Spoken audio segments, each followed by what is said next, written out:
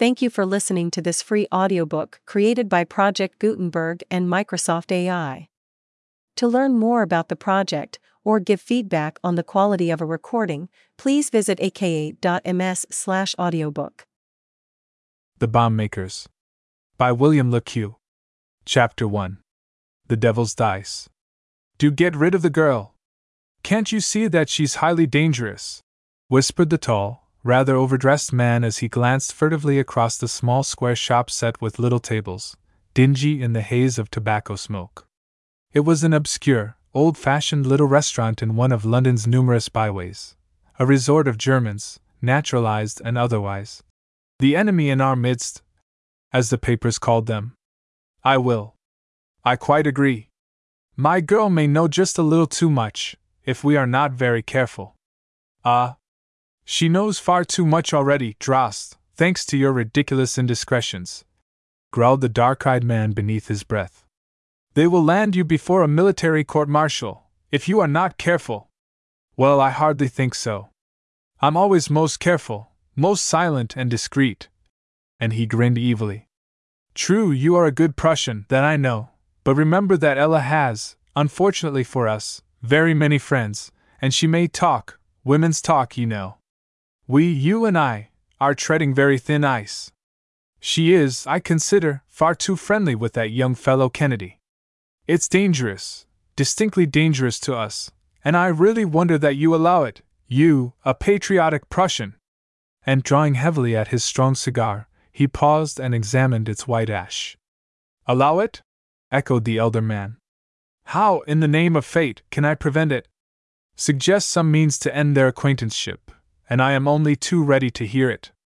The man who spoke, the gray-haired Dutch pastor, father of Ella Drost, the smartly dressed girl who was seated chatting and laughing merrily with two rather ill-dressed men in the farther corner of the little smoke-dried place, grunted deeply.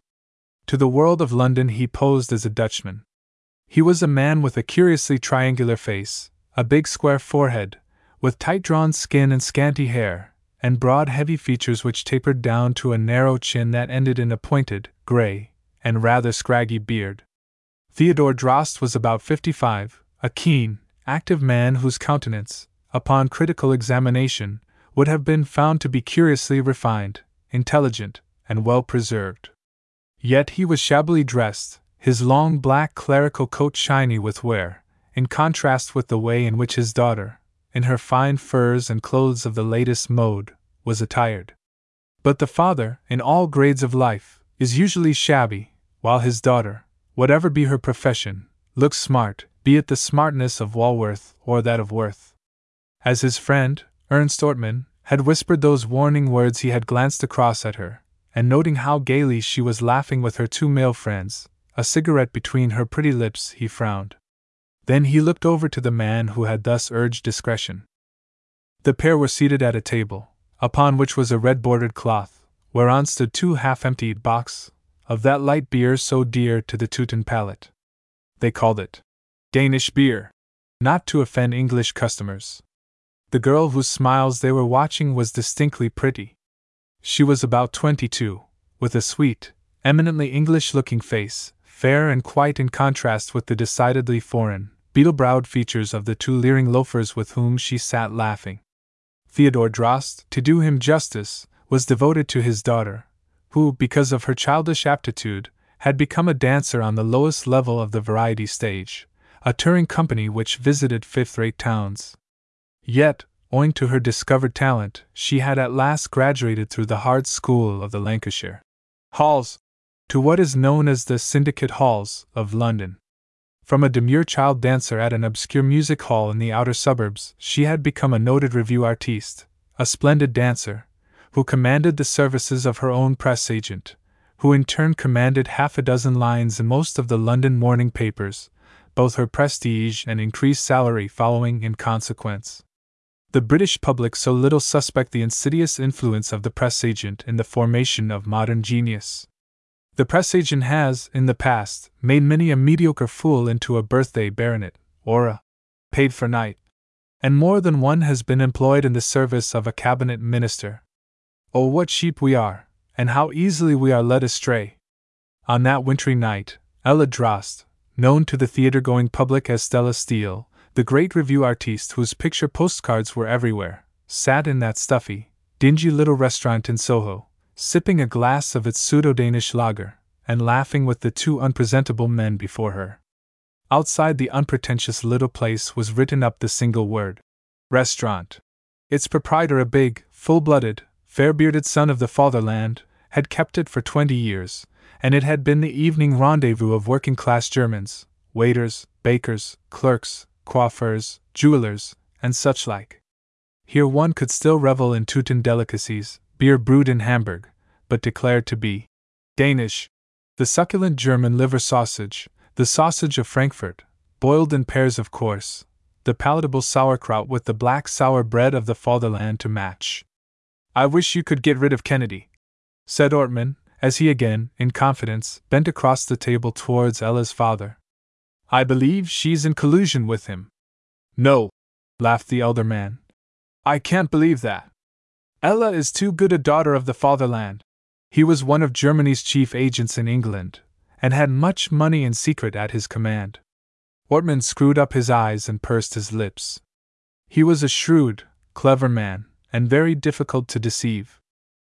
"Money is at stake, my dear Drost," he whispered very slowly. "Big money. But there is love also. And I believe, nay, I'm sure, that Kennedy loves her." "Bah! Utterly ridiculous!" cried her father. "I don't believe that for a single moment. She's only fooling him, as she has fooled all the others." "All right. But I've watched." "You have not," was the cold reply. From time to time the attractive Ella, on her part, glanced across at her father, who was whispering with his overdressed companion, and, to the keen observer, it would have been apparent that she was only smoking and gossiping with that pair of low-bred foreigners for distinct purposes of her own.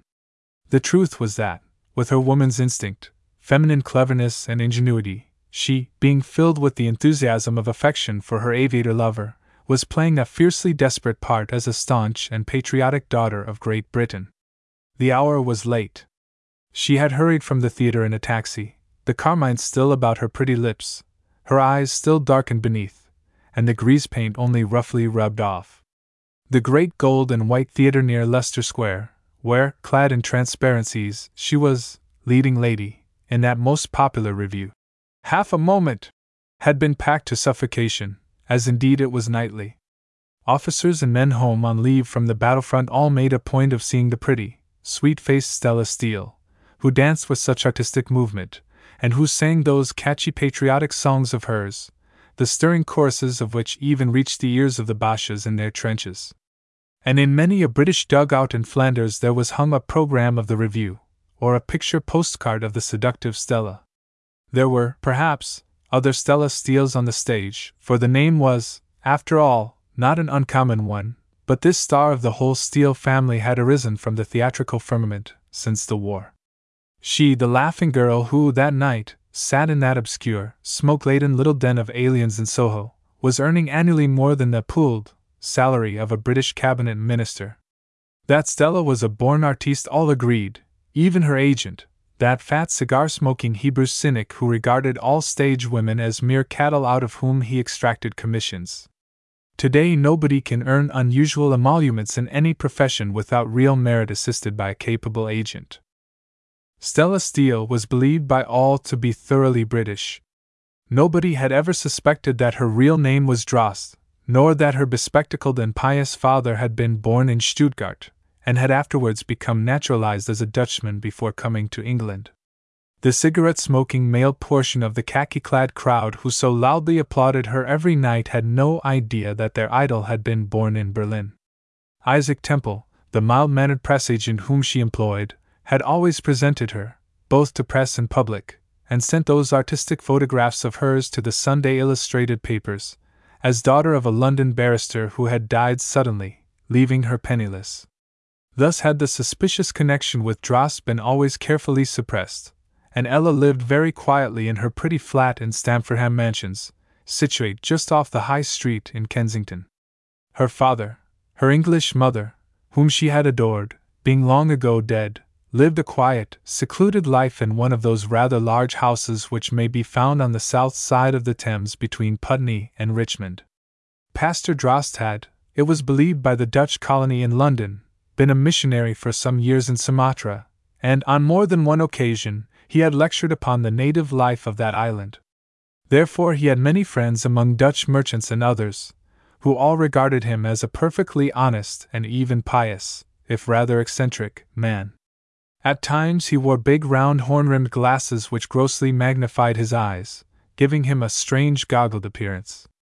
The world, however, never knew that Pastor Drost's only daughter was that versatile dancer who, dressed in next to nothing, nightly charmed those huge enthusiastic audiences in the Popular Review. Half a moment! Until 3 months after the outbreak of war, Ella had regarded her father's idiosyncrasies with some amusement, dismissing them as the outcome of a mind absorbed in chemical experiment, for though none save herself was aware of it, the long attic beneath the roof of her father's house, the door of which Theodore Drost always kept securely locked, was fitted as a great chemical laboratory, where he, as a professor of chemistry, was constantly experimenting. After the outbreak of war, by reason of a conversation she one day overheard between her father and his mysterious visitor, Ernst Ortmann, her suspicions had become aroused. Strange suspicions they indeed were. But in order to obtain confirmation of them, she had become more attached to her father, and had visited him far more frequently than before, busying herself in his domestic affairs, and sometimes assisting the old widow, Mrs. Pennington, who acted as his single servant. 2 years prior to the war, happening upon that house, which was to be sold cheap, Ella had purchased it, ready furnished as it was, and given it as a present to her father as a place in which he might spend his old age in comfort. But until that night when she had overheard the curious conversation, which she had afterwards disclosed in confidence to her lover, Lieutenant Seymour Kennedy, flight commander of the Naval Air Service, she had never dreamed that her father, the good and pious Dutchman who had once been a missionary, was an enemy alien, whose plans were maturing in order to assist a great and desperate conspiracy organized by the Secret Service of the German fatherland. On a certain well-remembered November evening she had revealed to Kennedy the truth, and they had both made a firm compact with each other. The plotter was her father, it was true. But she was a daughter of Great Britain, and it was for her to combat any wily and evil plot which might be formed against the land which had given birth to her adored mother. She loved Seymour Kennedy. 100 men had smiled upon her, bent over her little hand, written to her, sent her flowers and presents, and declared to her their undying affection. It is ever so. The popular actress always attracts both fools and fortunes. But Ella, level-headed girl as she was, loved only Seymour, and had accepted the real, wholehearted and honest kisses which he had imprinted upon her lips. Seymour Kennedy was a gentleman before being an officer, which could not, alas, be said of all the men in the services in wartime. Ella Drost was no fool. Her dead mother had always instilled into her mind that, though born of a German father, yet she was British, an argument which, if discussed legally, would have been upset, because, having, unfortunately, been born in Berlin, she was certainly a subject of the German octopus. At the time of her birth her father had occupied a very important position among professors. Half the men in the fatherland were professors of something or other. Yet Drost had been professor of chemistry at the Imperial Arsenal at Spandau, that great impregnable fortress in which the French war indemnity of 1870 had been locked up as the war chest of golden French Louis. How strange it was! And yet it was not altogether strange. Ella, whose heart, the heart of a true British girl trained at her mother's knee, had discovered a curious something, and aided by her British airman lover, was determined to carry on her observations, at all hazards, to the point of ascertaining the real truth. England was at war at the battlefront, and she, a mere girl, was at war with the enemy in its midst.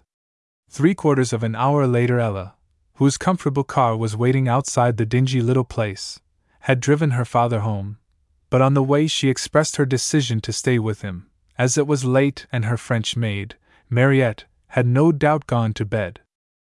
As they stood in her father's large, well-furnished dining room, Ella drew some lemonade from a siphon and then, declaring that she was sleepy, said she would retire. "All right, my dear," replied the old man. "All right. You'll find your room quite ready for you. I always order that it shall be kept ready for you. Let's see. You were here a week ago, so the bed will not be damp." The girl bent and imprinted a dutiful kiss upon her father's white brow, but next instant set her teeth, and in her blue eyes, though he did not see it, there showed a distinct light of suspicion. Then she switched on the light on the stairs, loosened her furs, and ascended to the well-furnished room that was always regarded as hers. The room in which Ella found herself was large, with a fine double wardrobe, a long cheval-glass, and a handsome mahogany dressing-table. The curtains and upholstery were in pale blue damask, while the thick plush carpet was of a darker shade. Instead of retiring, Ella at once lit the gas stove, glanced at her wristlet watch, the face of which was set round with diamonds, and then flung herself into a deep armchair to think, dozing off at last, tired out by the exertion of her dancing. The striking of the little gilt clock upon the mantelshelf presently aroused her, and rising, she switched off the light and, creeping upon tiptoe, slowly opened her bedroom door and listened attentively. Somewhere she could hear the sound of men's voices. One she recognized as her father's. "That's Nystrom again! That infernal hell fiend!" she whispered breathlessly to herself. Then, removing her smart shoes and her jingling bangles, she crept stealthily forth along the soft carpet of the corridor, and with great care ascended the stairs to the floor above, which was occupied by that long room, the door of which was always kept locked, the room in which her father conducted his constant experiments. From the ray of light she saw that the door was ajar. Within, the two men were talking in low, deep tones in German. She could hear a hard sound, as of metal being filed down, and more than once distinguished the clinking of glass, as though her father was engaged in some experiment with his test tubes and other scientific paraphernalia which she had seen arranged so methodically upon the two long deal tables. "What has Ortmann told you?" asked Theodore, Drost's midnight visitor, while his daughter stood back within the long cupboard on the landing, listening. "He says that all is in order. We have a friend awaiting us." "And the payment, eh?" asked the man Nystrom, a German who had been naturalized as a Swede, and now lived in London as a neutral. As a professor of chemistry he had been well known in Stockholm, and being a bosom friend of the Dutch pastors, the pair often delighted in dabbling together in their favorite science. "I shall meet Ernst on Friday night. If we are successful, he will pay £2,000, to be equally divided between us." "Good," grunted the other. "We shall be successful, never fear, that is if Ortmann has arranged things at his end. Himmel! What a shock it will be, my friend, worse than the Zeppelins." Theodore Drost laughed gleefully, while his daughter, daring to creep forward again, peered through the crack of the door and saw the pair bending over what looked like a square steel dispatch box standing upon the table amid all the scientific apparatus. The box, about 18 inches long, a foot wide, and 6 inches deep, was khaki-covered, and though she was not aware of it at the time, it was of the exact type used in the government offices. Fridtjof Nystrom, a tall, dark-haired man, with a red, blotchy face, rather narrow-eyed and round-shouldered, was adjusting something within the box, while old Drost, who had discarded his shabby black pastor's coat and now wore a dark brown jacket, took up a small glass retort beneath which the blue flame of a spirit lamp had been burning, and from it he poured a few drops of some bright red liquid into a tiny tube of very thin glass. Then, taking a small blowpipe, he blew the flame upon the tube until he had melted the glass and sealed it hermetically. The blotchy-faced man watched this latter operation with great interest, saying, "Have a care now, my dear Theodore. The least mishap, and not a piece of either of us would remain to tell the story." "Pshaw! Leave that to me," answered Ella's father. "We do not, I agree, desire a repetition of the disaster which happened last week." Ella, hearing those words, stood aghast. A week before, all London had been mystified and horrified by a most remarkable explosion which had occurred one night in a house in one of the outer suburbs, whereby the place had been set on fire and utterly demolished. Whoever were present in the house had been blown to atoms, for no trace of the occupants, or of what had caused the disaster, had been discovered. At first it was believed to have been caused by an incendiary bomb dropped from the air, but expert evidence quickly established the fact that something within the house had exploded. Was it possible that her father and his dastardly companions possessed knowledge of what had actually occurred there? Suddenly, Drost having handed the tiny sealed tube to Nystrom, the latter proceeded to place it in position within the box, using most infinite care. Then her father turned upon his heel, and came forward to the door behind which his daughter was standing. In a second Ella had shrunk back noiselessly into the cupboard, which the old man passed in the darkness, and descended the stairs. He had passed the door of Ella's room when, having gained the bottom of the stairs, he paused and whistled softly. In a few seconds Nystrom came forth. "Come, Fridtjof," he urged in a low whisper. "Let us drink to the success of our expedition tonight, and the victory of our dear fatherland." An invitation which his visitor at once accepted. Ella heard the two men descend, making but little noise, and a moment later she crept into the long, well-lit laboratory where, upon the table, stood the big official-looking dispatch box. A second's glance was sufficient to reveal the truth even to her, a woman unversed as she was in such things. It was a most ingeniously constructed infernal machine which would detonate the quantity of high explosive which she saw had been placed within. Though her father had taken the greatest precaution to conceal from his daughter the exact line of his chemical experiments, yet, if the truth be told, Ella and her lover had watched carefully, and Kennedy, who had shared his well-beloved suspicions, had ascertained, without doubt, that Drost and Nystrom had been engaged in that long, low room beneath the roof, in treating toluene with nitric and sulfuric acid for several days under heat, thus producing trinitrotoluene, or trotol, that modern, high explosive, of terrible force, which was rapidly superseding picric acid as a base for shell fillers. At a glance Ella saw that the square steel bomb, fashioned like an official dispatch box, was filled with this highly dangerous explosive, and that the thin glass tube which, when broken, would explode it, had already been placed in position. Such a bomb, on exploding in a confined space, must work the most terrible havoc. In those few seconds the girl verified the suspicion which Kennedy had entertained. Some desperate outrage was to be committed. That was quite certain. A bomb from a Zeppelin could not cause greater injury to life and property than that ingeniously contrived machine, the delicately constructed fuse of which, fashioned on the lathe by her father's own hands, could be arranged to detonate at any given time. A second's pause, and then the girl, beneath her breath, took a deep oath of vengeance against the ruler of that hated land wherein she had been born.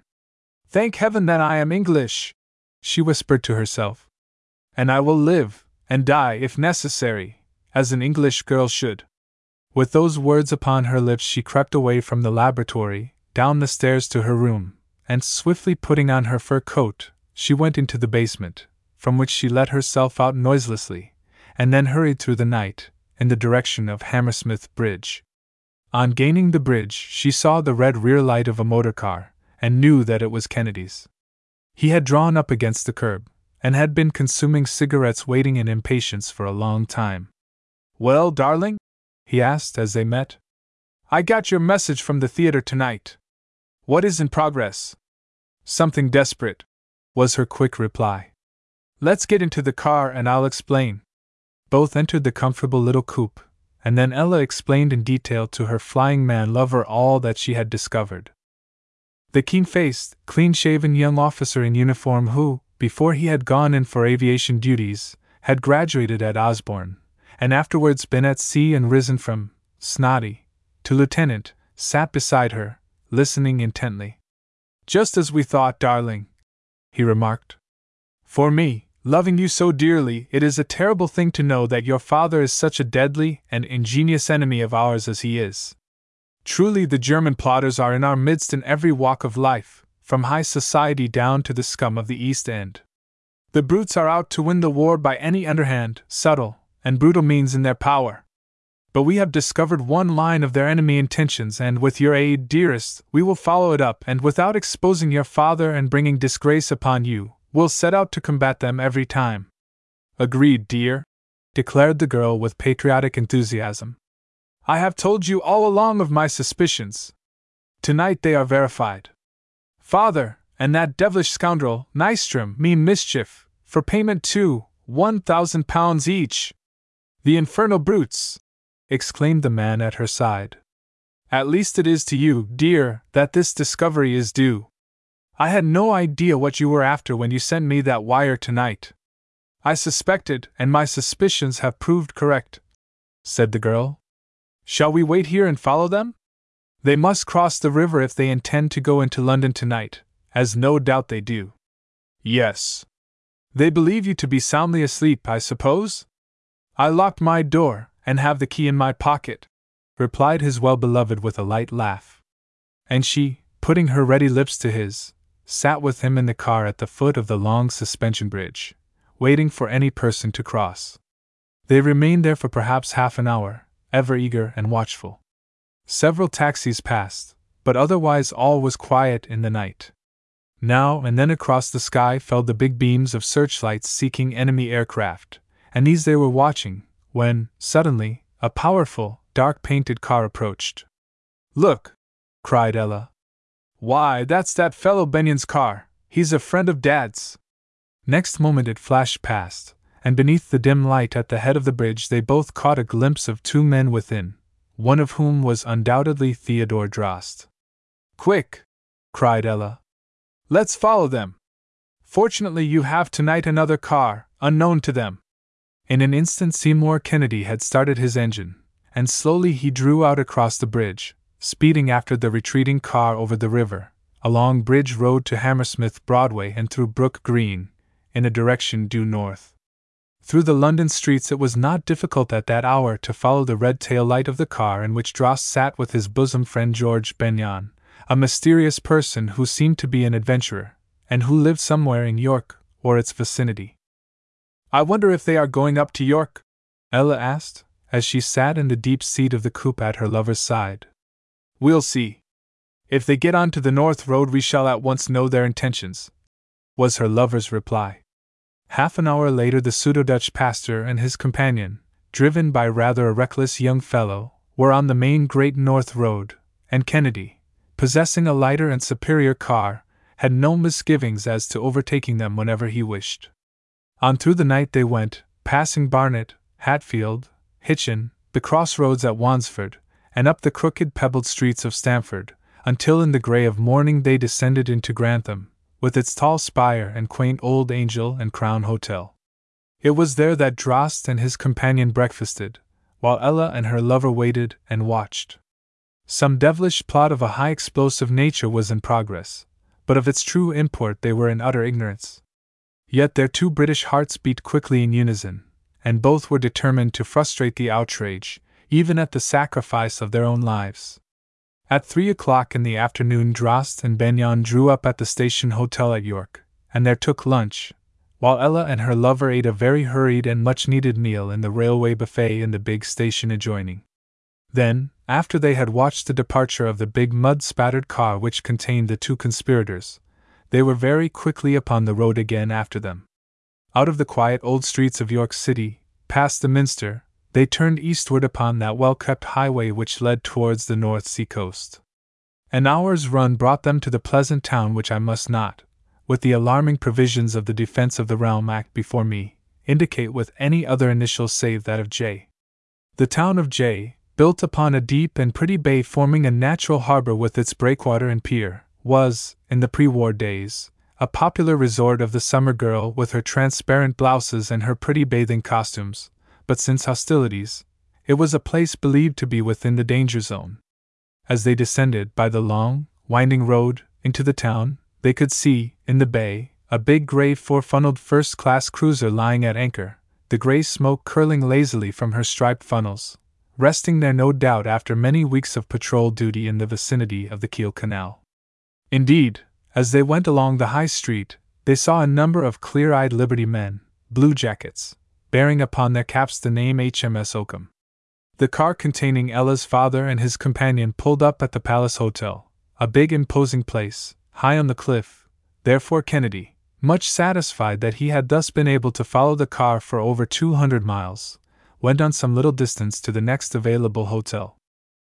This latter place, like the palace, afforded a fine view of the bay, and as they stood at a window of the palm-lined lounge, they could see that upon the cruiser lights were already appearing. Kennedy called the waiter for a drink, and carelessly asked what was in progress. "The ship, the Oakham, came in the day before yesterday, sir," the man replied. "There's a party on board this evening, they say, our mayor and corporation, and all the rest." Ella exchanged glances with her lover. She recollected that khaki-covered dispatch box. Had her father brought with him that terrible death-dealing machine which he and Nystrom had constructed with such accursed ingenuity?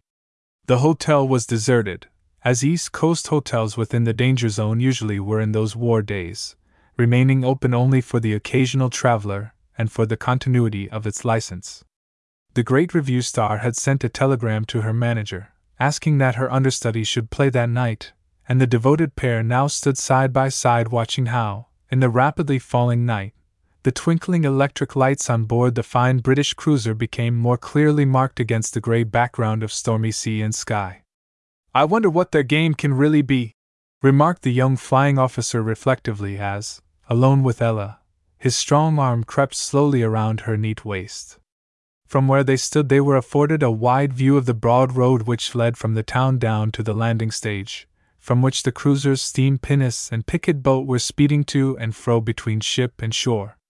A dozen or so smart motor cars had descended the road, conveying the guests of the captain and officers who, after their long and unrelaxing vigil in the North Sea, certainly deserved a little recreation. Then, as the twilight deepened and the stars began to shine out over the bay, it was seen that the procession of guests had at last ended. "I think, Ella, that we might, perhaps, go down to the landing stage," said Kennedy at last. "If you are not too tired, dear." "Tired? Why, of course not." She laughed, and after he had helped her on with her coat, they both went out, passing down to the harbor by another road. For fully an hour they idled about in the darkness, watching the swift brass-funneled pinnace which, so spick and span, and commanded by a smart lad fresh from Osborne, was making the journey regularly between ship and quay. Away in the darkness the lights on the cruiser's quarterdeck reflected into the sea, while ever and anon the high-up masthead's signal lamp winked in Morse code to the Coast Guard station 5 miles distant across the bay. While they were watching, the pinnace came in again, whereupon the smart figure of a naval officer in his topcoat appeared within the zone of light, and descended the steps, shouting in an interrogative tone. "Oakham?" "Aye, sir," came a cheery voice from the pinnace. "Look!" gasped Ella, clinging to her lover's arm. "Why, it's Benyon, dressed as a naval lieutenant. He's going on board, and he's carrying that dispatch box with him." Indeed, he had handed the heavy box to one of the men, and was at that moment stepping into the pinnace. "Off to the ship, as quick as you can," they heard him order, while, next moment, the boat was cast loose and the propeller began to revolve. "We haven't a second to lose," whispered Kennedy, who, as soon as the pinnace was around the pierhead, called out, "Boat!" In an instant 6 men, noticing that he was a naval officer, were eagerly crowding around him. "I want to follow that pinnace, quick," he said. 3 men, and you can sail out there. The wind's just right." In a few moments a boat came alongside the steps, and into it the pair stepped, with 3 hardy North Sea boatmen. Quickly sail was set, and favored by a fresh breeze, the boat slowly heeled over and began to skim across the dark waters. Already the light on the pinnace showed far away, it having nearly reached the ship. Therefore Kennedy, in his eagerness, stirred the 3 men to greater effort, so that by rowing and sailing by turns, they gradually grew nearer the long, dark war vessel, while Ella sat clasping her well-beloved's hand in the darkness, and whispering excitedly with him. Those were, indeed, moments of greatest tension, away upon that dark wintry sea beyond the harbor, that wide bay which, on account of its unusual depth and exposed position, was never considered a very safe anchorage. Their progress seemed at a snail's pace, as it always seems upon the sea at night. They watched the pinnace draw up, and they knew that the man Benyon, who, though German-born, had lived in London the greater part of his life, was on board carrying that terrible instrument of death that had been cleverly prepared in such official guise. At last, after an age it seemed, the boat swung in beside the lighted gangway against the pinnace, and Kennedy, stepping nimbly up, said to the sentry on board, "Let nobody pass up or down, except this lady." Then, seeing the officer on duty, he asked if a lieutenant had arrived on board with the dispatch box. "Yes. I've sent him down to the captain," was the reply. "Take me to the captain at once, please," Kennedy said in a calm voice. "There's no time to lose. There's treachery on board." In a second the officer was on the alert, and ran down the stern gangway which led direct to the captain's comfortable cabin, with its easy chairs covered with bright chintzes like the small drawing-room of a country house. Kennedy followed with Ella, but the captain was not there. The sentry said he was in the wardroom, therefore the pair waited till he came forward eagerly. "Well?" asked the gray-haired captain with some surprise, seeing an officer and a lady. "What is it? Have you received any dispatches tonight, sir?" Kennedy inquired. "No, what dispatches?" asked the captain. Then, in a few brief words, Kennedy explained how he had watched a man in naval uniform come off in the pinnace, carrying a heavy dispatch box. The man had passed the sentry and been directed below by the officer on duty. But he had never arrived at the captain's cabin. The owner, as the captain of a cruiser is often called by his brother officers, was instantly on the alert. The alarm was given, and the ship was at once thoroughly searched, especially the ammunition stores, where, in the flat close to the torpedoes on the port side, the deadly box was discovered. The guests knew nothing of this activity on the lower deck, but the two men who found the box heard a curious ticking within, and without a second's delay brought it up and heaved it overboard. Then again the boatswain piped, and every man, as he stood at his post, was informed that a spy who had attempted to blow up the ship was still on board. Indeed, as Number 1, otherwise the first lieutenant, was addressing them, a great column of water rose from an explosion deep below the surface, and much of it fell heavily on deck. Another thorough search was made into every corner of the vessel, whereupon the stranger in uniform was at last discovered in one of the stokeholds. 2 stokers rushed across to seize him, but with a quick movement he felled both with an iron bar. Then he ran up the ladder with the agility of a cat, and sped right into the arms of Ella and Kennedy. "Curse you, I was too late!" he shrieked in fierce anger, on recognizing them, and then seeing all retreat cut off, he suddenly sprang over the side of the vessel, intending, no doubt, to swim ashore. At once the pinnace went after him, but in the darkness he could not be discovered, though the searchlights began to slowly sweep the dark, swirling waters. That he met a well-deserved fate, however, was proved by the fact that at dawn next day his body was picked up on the other side of the bay. Yet long before, Theodore Drost, suspecting that something was amiss by his fellow spy's non-return, had left by train for London. Seymour Kennedy was next day called to the Admiralty and thanked for his keen vigilance, but he only smiled and kept a profound secret the active part played by his particular friend, the popular actress, Miss Stella Steele. Chapter 2. The Great Tunnel Plot. "There! Is it not a very neat little toy, my dear Ernst?" asked Theodore Drost, speaking in German, dressed in his usual funereal black of a Dutch pastor, as everyone believed him to be. Ernst Ortmann, the man addressed, screwed up his eyes, a habit of his, and eagerly examined the heavy walking stick which his friend had handed to him. It was a thick bamboo stump, dark brown and well polished, bearing a heavy iron ferrule. The root end, which formed the bulgy knob, the wily old German had unscrewed, revealing in a cavity a small cylinder of brass. This Ortmann took out and, in turn, unscrewed it, disclosing a curious arrangement of cogwheels, a kind of clockwork within. "You see that as long as the stick is carried upright the clock does not work," Drost explained.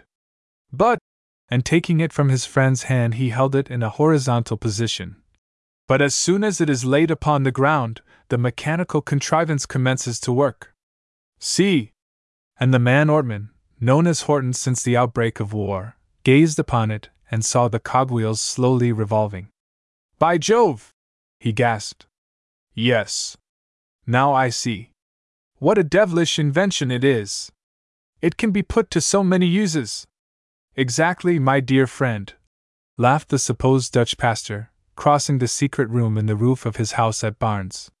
It was afternoon, and the sunlight streaming through the skylight fell upon the place wherein the bomb makers worked in secret. The room contained several deal tables whereon stood many bottles containing explosive compounds, glass retorts, test tubes, and glass apothecaries' scales, with all sorts of other apparatus used in the delicate work of manufacturing and mixing high explosives. You see, Drost went on to explain, as he indicated a large mortar of marble, I have been treating phenol with nitric acid and have obtained the nitrate called trinitrophenol.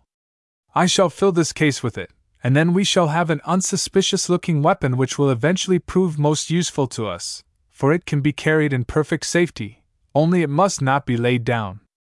Ortman laughed. He saw that his friend's inventive mind had produced an ingenious, if devilish, contrivance. He had placed death in that innocent-looking walking stick, certain death to any person unconscious of the peril. Indeed, as Ortman watched, his friend carefully filled the cavity in the brass cylinder with the explosive substance, and placed within a very strong detonator which he connected with the clockwork, winding it to the full.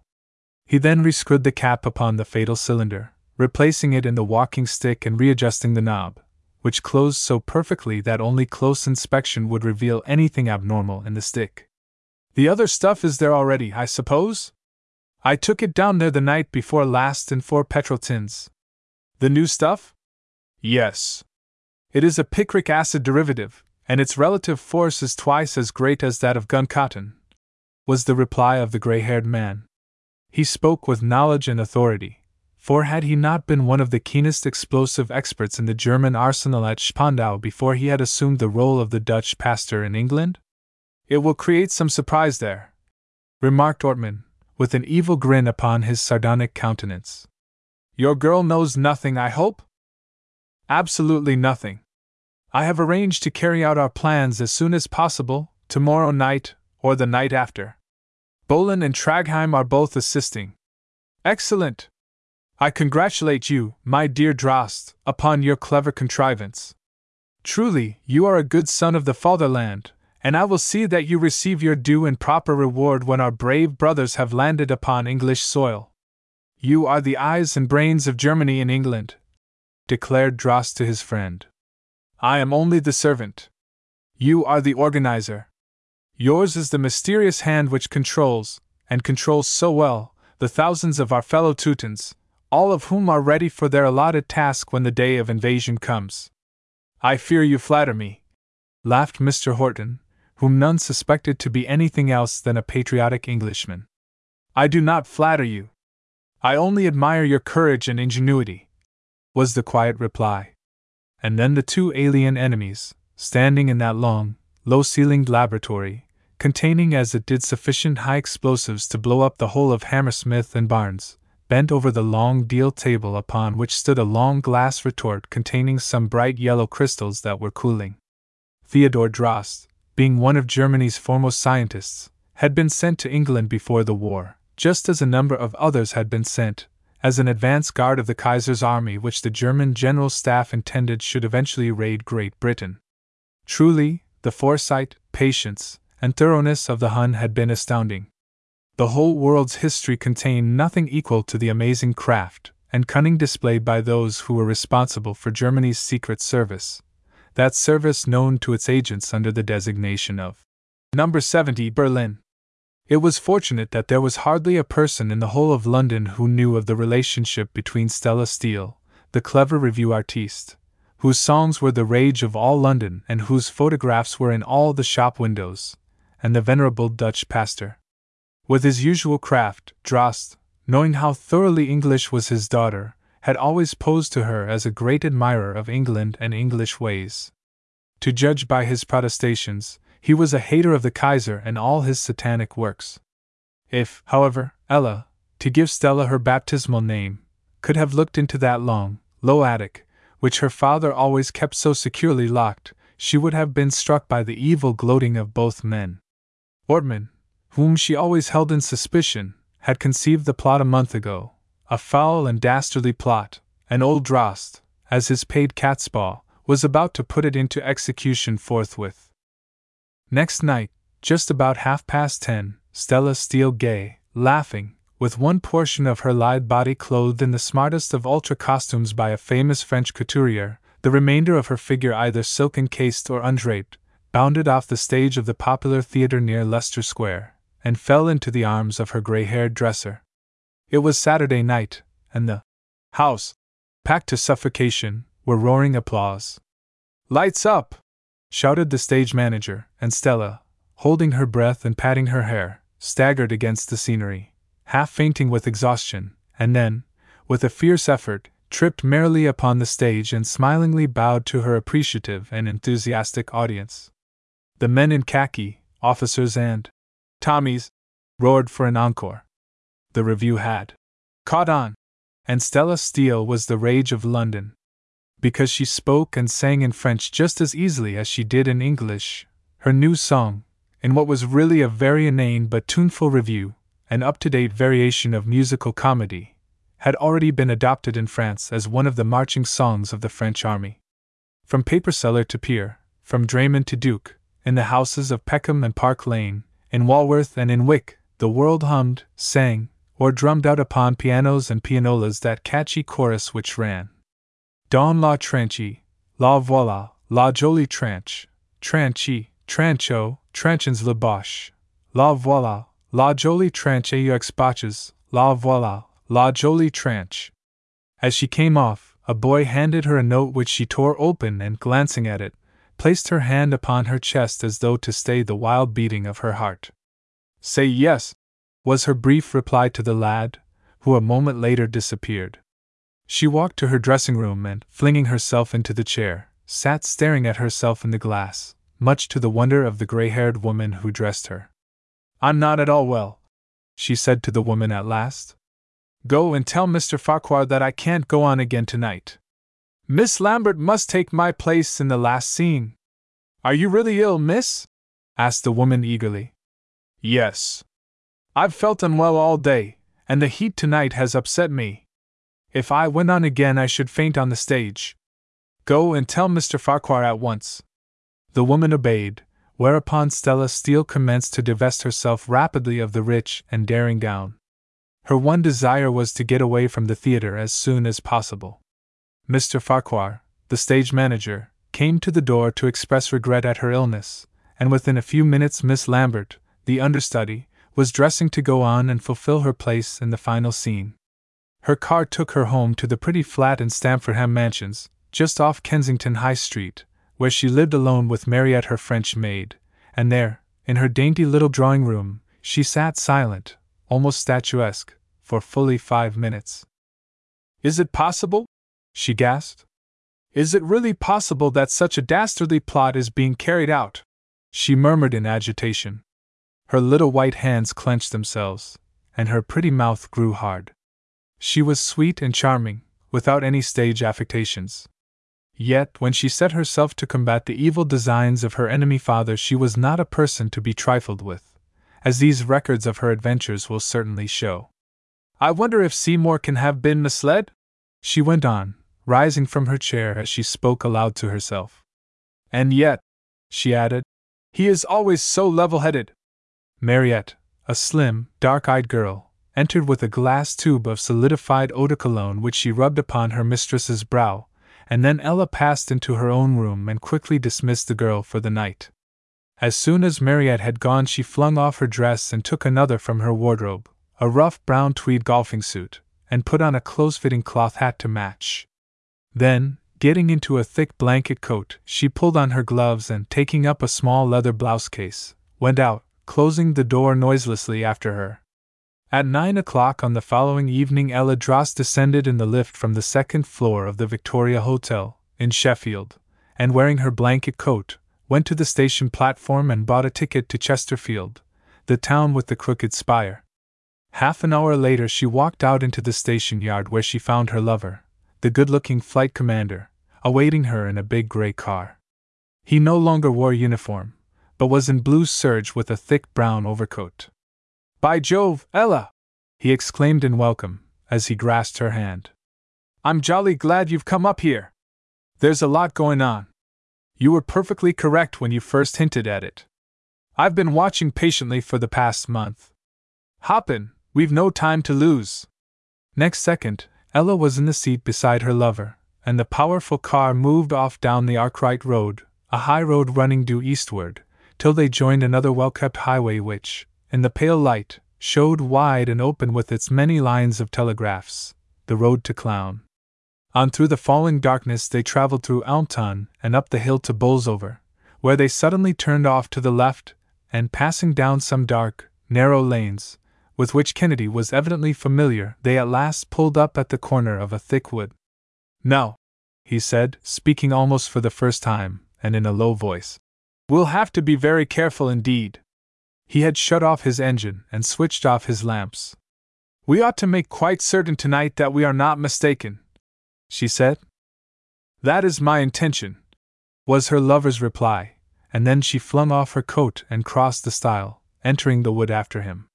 He had a pocket flash lamp, and ever and anon threw its rays directly upon the ground so that they could see the path.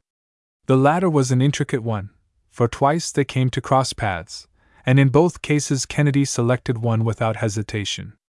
At last, however, they began to move down the hill more cautiously, conversing in low whispers, and showing no light until they at last found themselves in the grounds attached to a large, low-built country house, lying in the valley. "Ortman is living here as Mr. Horton," Kennedy whispered. "They told me in the village that he took the house furnished about 3 months ago, from a Major Jackson, who is at the front." "But why is he living down here, in a house like this?" she asked. "That's just what we want to discover. Many Germans have country houses in England for some mysterious and unknown reason." Kennedy, glancing at his luminous wrist watch, noted that it was nearly 2 o'clock in the morning. From where they stood at the edge of the wood the house was plainly visible, silhouetted on the other side of a wide lawn. No light showed in any of the windows, and to all appearances the inmates were asleep. As the pair stood whispering, a big Airedale suddenly bounded forth, barking angrily as a preliminary to attacking them. It was an exciting moment. But in that instant Ella recognized the bark as that of her father's dog. "Jack!" she said, in a low voice of reproof. "Be quiet and come here." In a moment the dog, which Drost had evidently lent to his friend Ortman as watchdog, bounded towards his mistress and licked her hand. It was evident that the occupiers of the lonely place did not desire intruders. Fearing lest the barking of Jack might have alarmed the inmates, they remained silent for a full quarter of an hour, and then again creeping beneath the shadows of the hedges and trees, they managed to cross the lawn and the gravelled path, until they stood together beneath the front of the house. "Listen!" gasped Kennedy, grasping the girl's arm. "Do you hear anything?" "Yes, a kind of muffled crackling noise." "That's a wireless spark," her lover declared. "So they have wireless here." Creeping along, they passed the main entrance and gained the other side of the house where, quite plainly, there could be heard the whir of a dynamo supplying the current. But though Kennedy's keen eyes searched for aerial wires, he could discover none in that dim light, the moon having now disappeared entirely. So he concluded that they were so constructed that they could be raised at night and lowered and concealed at daybreak, or perhaps even disguised as a portion of wire fencing. "As the wireless is working, sending information to the enemy without a doubt, then our friend Ortman is most probably at home," whispered the flying man. "As the motor is still running it will drown any noise, and we might get inside without being heard. Are you ready to risk it?" "With you, dear, I'll risk anything that may be for my country's benefit," she declared. Then he pressed her soft hand in his, stooping till his lips met hers. As they stood there in that single blissful moment, there came the sound of a train suddenly emerging from a long tunnel in the side of the hill in the near vicinity, and with the light of the furnace glaring in the darkness it sped away eastward. Its sound showed it to be a goods train, one of the many which, laden with munitions from the Midlands, went nightly towards the coast on their way to the British front.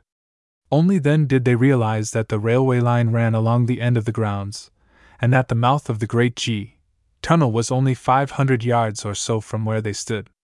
Kennedy took from his pocket a small jemmy in 2 pieces, which he screwed together, and then began to examine each of the French windows which led on to the lawn. All were closed, with their heavy wooden shutters secured. The shutters of one, however, though closed, had, he saw by the aid of his flash lamp, not been fastened. The dog, Jack, following his mistress, was sniffing and assisting in the investigation. Examining the long window minutely, they saw that it had been closed hurriedly, and hence, scarcely latched. The room, too, was in darkness. Suddenly, just as Kennedy was about to make an attempt to enter, the electric light was switched on within the room, and the pair had only time to slip round the corner of the house, when the French window opened, and 4 men stepped forth upon the lawn, conversing in whispers as they walked on tiptoe together across the gravel on to the grass. "I wonder what's up," whispered Kennedy to Ella. "Let us follow and see." This they did, keeping always in the dark shadows, and retracing their footsteps to the edge of the wood close to where the railway ran.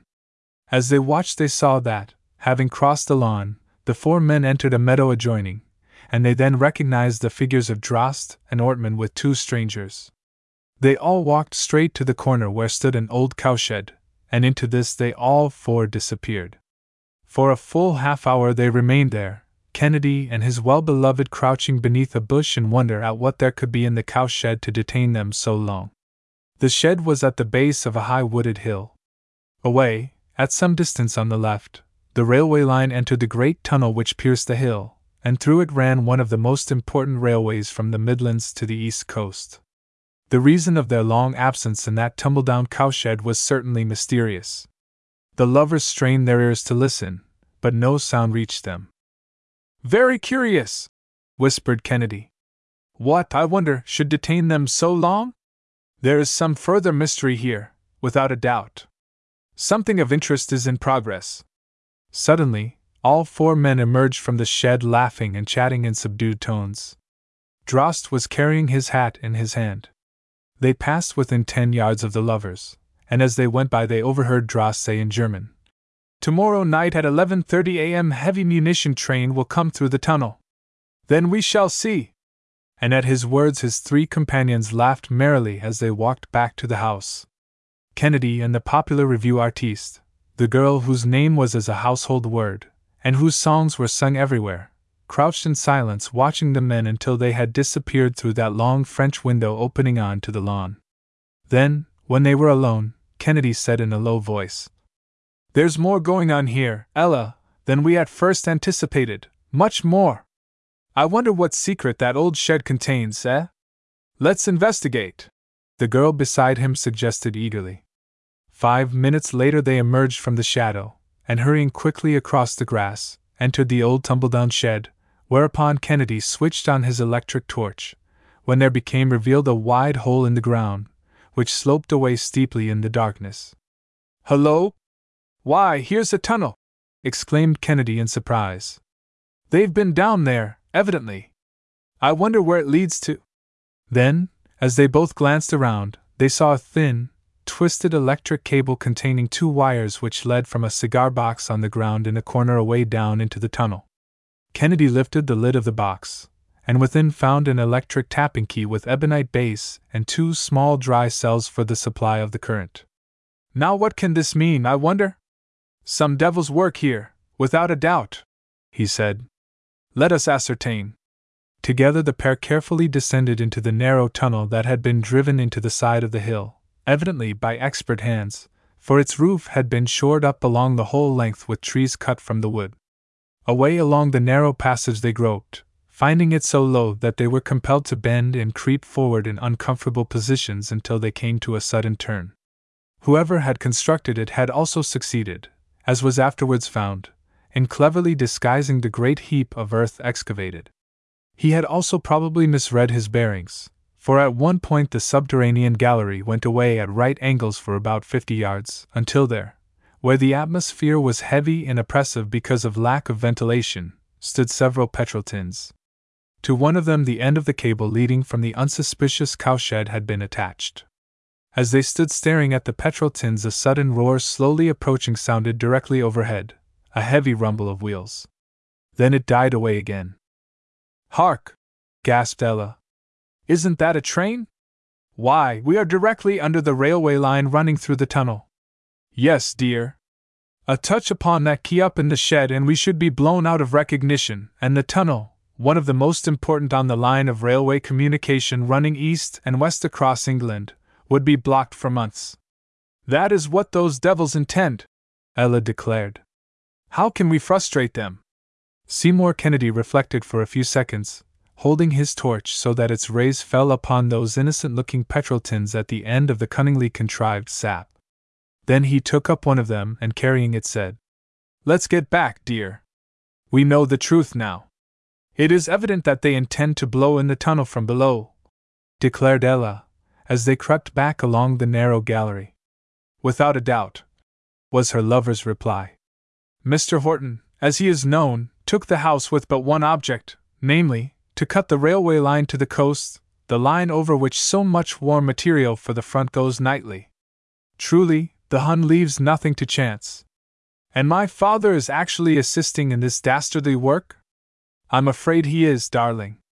But so long as we remain wary and watchful, I hope we may be able to combat the evil activities of these assassins. I'm ready to help you always, as you know," was the girl's ready reply. "But it grieves me that father is so completely German in his actions. It is but natural, Ella. He is a German. If he were English, and lived secretly in Germany, he would act as an Englishman. All enemy aliens should have been interned long ago." Ever and anon, on their way back to the opening, they both stumbled upon the wire, while Seymour, carrying the petrol tin, evidently filled with some heavy explosive, followed his well-beloved, who held the torch.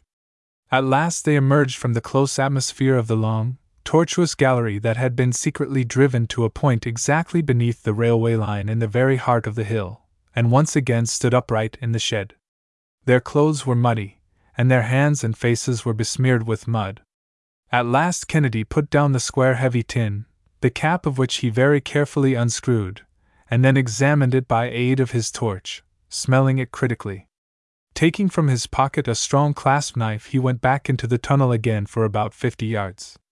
With a swift cut he severed the lead which led away to the concealed tins of explosive, and bringing it back with him to the shed, took the severed end, unraveled the silk insulation of both wires, bared them by scraping them thoroughly with his knife, and with expert hand attached them to a detonator which he had taken from the tins concealed at the end of the gallery.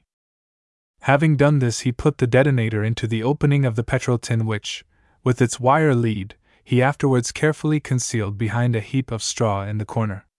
He had taken care to replace the cable leading from the cigar box exactly as he had found it, therefore, to the eye, it looked as though nothing had been touched. The cable ran into the underground passage, it was true, but it returned back again into the cowshed, and into the tin of high explosive. Kennedy, who knew something of mining, had noticed that halfway along the working a quantity of earth had been left for the purpose of tamping the gallery, in order that the force of the explosion should go upward, and not come back along the subterranean passage.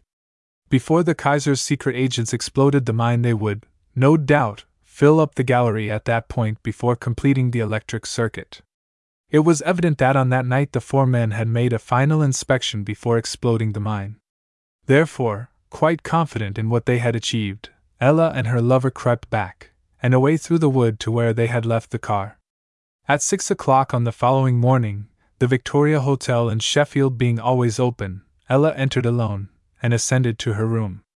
Next evening at 7:30 she met her lover again in the Ecclesall Road, and he drove her out in the car away through Eckington and Clown, to the wood from which they had watched on the previous night. The weather was muggy and overcast, with low, heavy clouds precursory of a thunderstorm. There was plenty of time. The attempt would probably be made at 11:30 when the munition train passed through, it being intended to explode the whole train as well as the mine in the heart of the tunnel, so as to produce a terrific upheaval by which the tunnel would be blocked for, perhaps, a mile.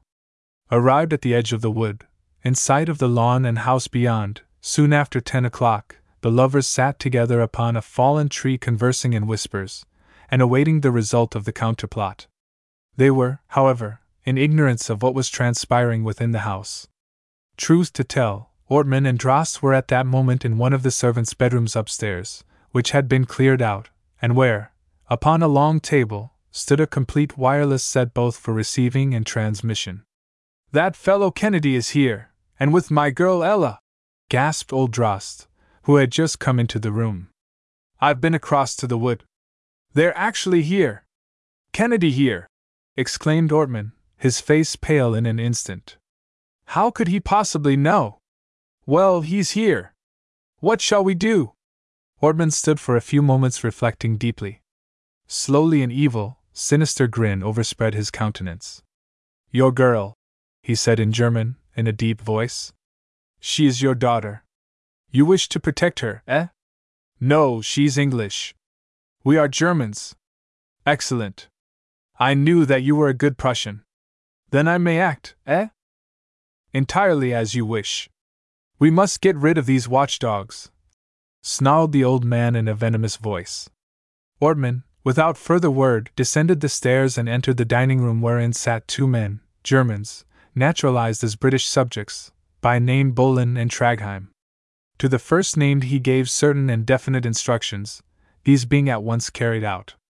Kennedy and Ella, both, of course, quite unconscious that their presence had been discovered by the wily Drost, saw a tall man, a stranger, carrying a thick stick, cross the lawn to the gate which gave entrance to the wood, and watched how he remained there for about 10 minutes, while presently there emerged a second figure, who crossed to the cowshed wherein the electric tapping key remained concealed.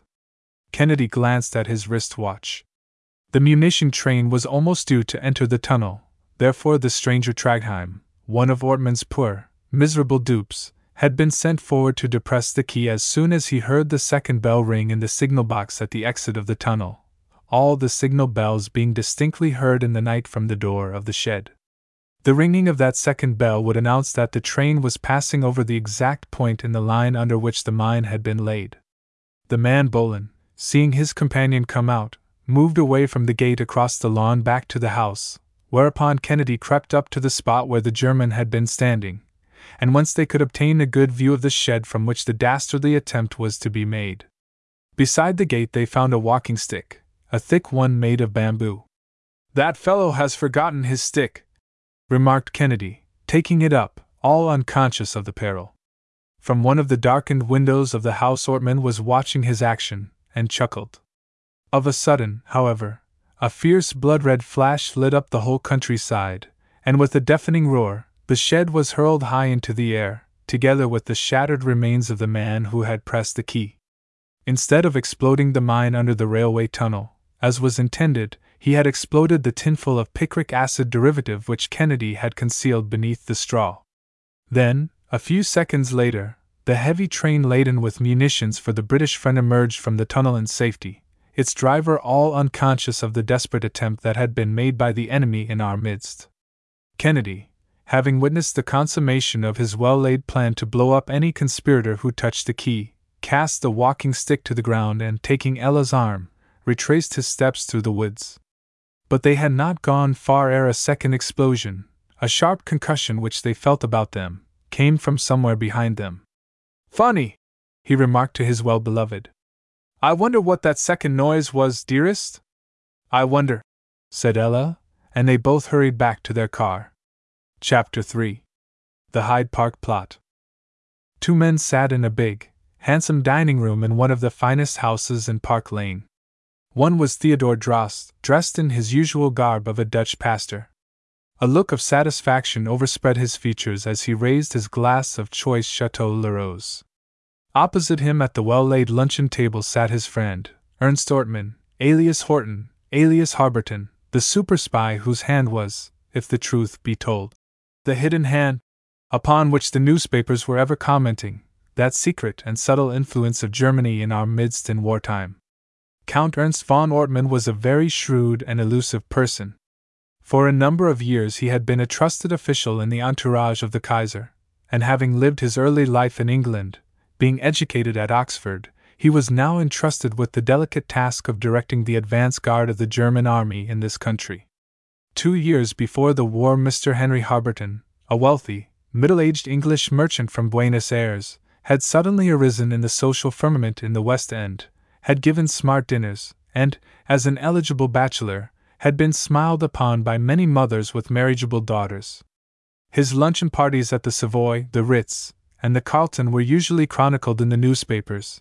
He was financially interested in a popular review at a certain West End theatre, and the rumor that he was immensely wealthy was confirmed when he purchased a fine house halfway up Park Lane, a house from which, quite unsuspected, radiated the myriad ramifications of Germany's spy system.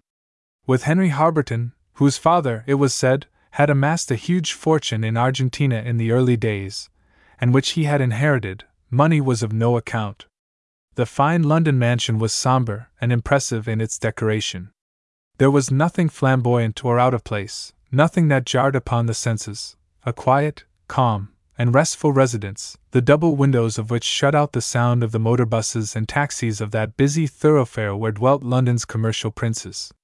Surely that fine house was in strange contrast to the obscure eight-roomed one in a long, drab terrace in Park Road, Wandsworth Common, where dwelt the same mysterious person in very humble and even economical circumstances as Mr. Horton, a retired tradesman from the New Cross Road. As Ortman sat in that big dining room in Park Lane, a plainly decorated apartment with dead white walls in the Adams style, and a few choice family portraits, his friend, Drost, with his strange triangular face, his square forehead and pointed grey beard, presented a picture of the true type of Dutch pastor, in his rather seedy clerical coat and his round horn-rimmed spectacles. The pair had been discussing certain schemes to the detriment of the English, schemes which, in the main, depended upon the crafty old Drost's expert knowledge of high explosives. "Ah, my dear Count!" exclaimed the wily old professor of chemistry and German, as he replaced his glass upon the table. "How marvelously clever is our Emperor! How he befooled and bamboozled these silly sheep of English! Listen to this!" And from his pocket-book he drew a large newspaper cutting, 2 columns of a London daily newspaper dated Wednesday, October 28, 1908. "What is that?" inquired the Kaiser's arch spy, his eyebrows narrowing. "The interview given by the Emperor to a British peer in order to throw dust into the eyes of our enemies against whom we were rapidly preparing. Listen to the Emperor's clever reassurances in order to gain time." Then, readjusting his big round spectacles, he glanced down the columns and read in English the following sentences that had fallen from the Kaiser's lips. "You English are mad, mad, mad as English hares. What has come over you that you are so completely given over to suspicions unworthy of a great nation? What more can I do than I have done? My heart is set upon peace, and it is one of my dearest wishes to live on the best of terms with England. Have I ever been false to my word? Falsehood and prevarication are alien to my nature. My actions ought to speak for themselves, but you listen not to them, but to those who misinterpret and distort them. This is a personal insult, which I feel and resent." Drost replaced the cutting upon the table, and both men burst into hilarious laughter. "Really, in the light of present events, those printed words must cause our dear friends, the English, considerable chagrin," declared Ortman. "Yes. They now see how cleverly we have tricked them," said Drost with a grin. "That interview gave us an increased 6 years for preparation. Truly, our Emperor is great. He is invincible." And both men raised their tall Bohemian glasses in honor of the arch-murderer of Europe. That little incident at table was significant of the feelings and intentions of the conspirators. "Your girl Ella is still very active, and that fellow Kennedy seems ever watchful," Ortman remarked presently in a decidedly apprehensive tone. "I know, of course, that your daughter would do nothing to harm you personally, but remember that Kennedy is a British naval officer, and that he might, from patriotic motives, well, kill his prospective father-in-law, eh?" chimed in the Dutch pastor, with a light laugh. The Count hesitated for a second. Then he said, "Well, perhaps not exactly kill you, but he might make things decidedly unpleasant for us both, if he got hold of anything tangible." "Bah! Rest assured that he'll never get hold of anything," declared Drost. "I've had him out to Barnes to dinner once or twice lately, but he's quite in the dark." "Are you absolutely certain that he knows nothing of what is in progress in your laboratory upstairs?" queried Ortman. "Are you absolutely certain that Ella has told him nothing?" "Quite, because she herself knows nothing." If she knows nothing, then why are we both watched so closely by Kennedy? Asked Ortman dubiously. Bah! Your fancy, mere fancy, declared the professor of chemistry. I know you've been unduly suspicious for a long time, but I tell you that Ella and her lover are far too much absorbed in their own affairs to trouble about our business. Ortman shrugged his shoulders. He did not tell his friend Drost the true extent of his knowledge, for it was one of his main principles never to confide serious truths to anybody. By that principle he had risen in his emperor's service to the high and responsible position he now occupied, the director of the Hidden Hand. As such, he commanded the services of many persons of both sexes in the United Kingdom. Some were persons who, having accepted German money or German favors in the pre-war days, were now called upon to dance as puppets of Germany while the Kaiser played the tune. Many of them, subjects of neutral countries, had been perfectly friendly to us, but since the war the relentless thumbscrew of blackmail had been placed upon them by Ernst von Ortman, and they were compelled to do his bidding and act against the interests of Great Britain. Over the heads of most of them, men and women, especially the latter, the wily Ortman and his well-organized staff held documentary evidence of such a damning character that, if handed to the proper quarter, would either have caused their arrest and punishment, or, in the case of the fair sex, caused their social ostracism. Hence Ortman held his often unwilling agents together with an iron hand which was both unscrupulous and drastic. Woe betide either man or woman who, having accepted Germany's goodwill and favors before the war, now dared to refuse to do her dirty work. Truly, the hidden hand was that of the mailed fist, covered with velvet, full of double cunning and irresistible influence in quite unsuspected quarters. Old Theodore Drost was but a pawn in Germany's dastardly attack upon England, but a very valuable one, from his intimate knowledge of explosives. Moreover, as an inventor of death-dealing devices, he certainly had no equal in Europe. In order to discuss in secret a daring and terrible plot, the pair had lunched in company at Park Lane. At that same hour, on that same day, Flight Commander Seymour Kennedy, in his naval uniform with the pilot's wings, was on leave from a certain air station on the southeast coast, and was seated opposite Ella Drost in the Café Royal, in Regent Street, discussing a lobster salad tête-à-tête. It was one of the favorite luncheon places of Drost's daughter.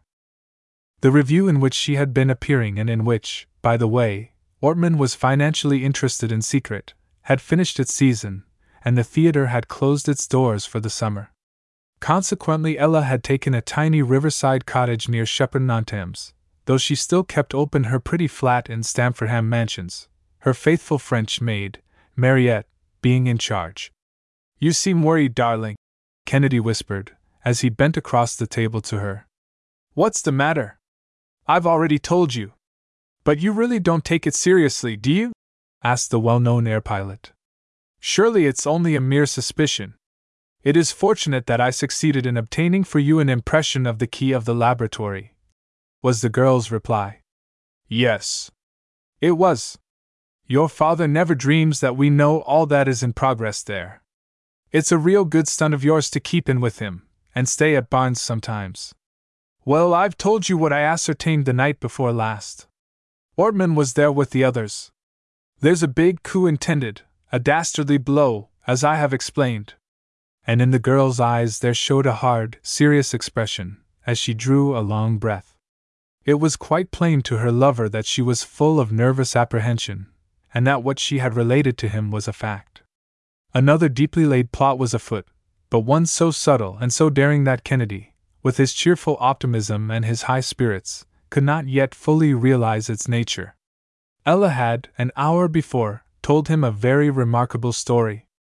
At first, so extraordinary and improbable had it sounded, that he had been inclined to pooh-pooh the whole affair, but now, amid the clatter and bustle of that cosmopolitan restaurant, the same today as in the mid-Victorian days, he began to realize that the impression left upon his well-beloved, by the knowledge she had obtained, had been a distinctly sinister one.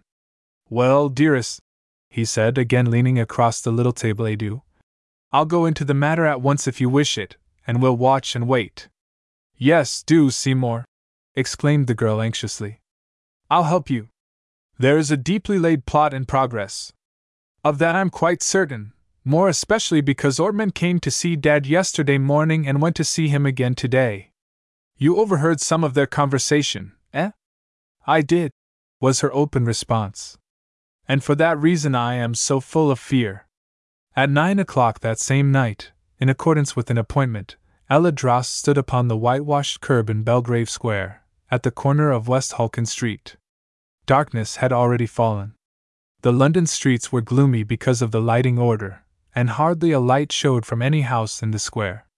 For fully 10 minutes she waited until, at last, from out of Belgrave Place, a car came slowly along, and pulled up at the spot where she stood.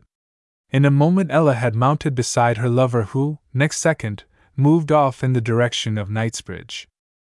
"It's rather fortunate that we've met here, darling," were his first words. "Since we were together this afternoon I have been followed continuously. Had I called at Stamfordham Mansions, Ortman would have had his suspicions confirmed. But I've successfully eluded them, and here we are. I feel sure that Ortman suspects us. Why does he live as Mr. Horton over at Wandsworth Common? Because he is so infernally clever," laughed the air pilot, in his cheery, nonchalant way. Neither of them knew, up to that moment, anything more of Mr. Henry Harberton, of Park Lane, save reading in the papers of his social distinction. Neither Kennedy nor his charming well-beloved had dreamed that Ortman, alias Horton, patriotic Britannia-rule-the-waves Englishman, was identical with that meteoric planet in the social firmament of London, Mr. Henry Harberton, whose wealth was such that even in wartime he could give 2-guinea-a-head luncheons to his friends at one or other of the half-dozen or so London restaurants which cater for such clients. Seymour Kennedy was driving the car swiftly, but Ella, nestling beside him, took no heed of the direction in which they were traveling. The night wind blew cold, and he, solicitous of her welfare, bent over and with his left hand drew up the collar of her Burberry.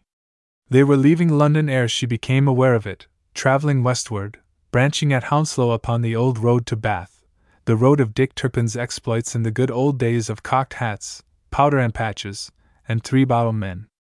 Passing through Slough, they crossed the river at Maidenhead and again at Henley, keeping on the ever-ascending high road over the Chilterns, to Nettlebed, until they ran rapidly down past Gould's Grove through Benson, and past Shillingford where, a short distance beyond, he pulled up and, opening a gate, placed the car in a meadow grey with mist.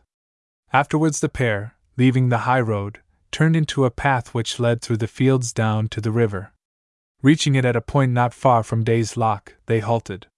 Before them, between the pathway and the river's brink, there showed a lighted window obscured by a yellow Holland blind, the window of a corrugated iron bungalow of some river enthusiast, the room being apparently lit by a paraffin lamp. Carefully, and treading upon tiptoe, they crept forward without a sound, and approaching the square, inartistic window, halted and strained their ears to listen to the conversation in progress within. Words in German were being spoken. Ella listened, and recognized her father's voice. Ortman was speaking, too, while other voices of strangers also sounded. What Seymour overheard through the thin wood and iron wall of the riverside bungalow quickly convinced him that Ella's suspicions were only too well founded. A desperate conspiracy to commit outrage was certainly being formed, a plot as daring and as subtle as any ever formed by the Nihilists in Russia, or the Mafia in Italy. The Germans, par excellence the scientists of Europe, were out to win the war by frightfulness, just as thousands of years ago the Chinese won their wars by assuming horrible disguises and pulling ugly faces to bring bad luck upon their superstitious enemies. The great warlord of Germany, in order to save his throne and substantiate his title of all-highest, had set loose his sorry dogs of depravity, degeneracy, and desolation. And he had planted in our island a clever and unscrupulous crew, headed by Ortman, whose mission was, if possible, to wreck the ship of state of Great Britain. The air pilot listened to the conversation in amazement. He realized then how Ella had exercised a shrewder watchfulness than he had ever done, although he had believed himself so clever. Therefore, when she whispered, "Let's get away, dear, or we may be discovered," he obeyed her, and crawled off over the strip of gravel to the grass, after which both made their way back to the footpath. "Well?" asked the popular actress, as they strode along hand in hand to where they had left the car. What's your opinion now, eh? Haven't you been convinced? Yes, darling. I can now see quite plainly that there is a plot on foot which, if we are patriots, you and I, we must scotch, at all hazards. I agree entirely, Seymour, was the girl's instant reply. I tried to warn you a month ago, but you were not convinced. Today you are convinced, are you not? I am acting only for my dear dead mother's country, for, strictly speaking, being the daughter of a German, I am an alien enemy. About 2 o'clock one morning, about a week later, the dark figure of a man in a shabby serge suit and golf cap, treading noiselessly in rubber shoes, crossed Hammersmith Bridge in the direction of Barnes and, passing along that wide open thoroughfare, paused for a moment outside the house of the Dutch pastor, Mr. Drost. Then, finding himself unobserved, he slipped into the front garden and, bending, concealed himself in some bushes.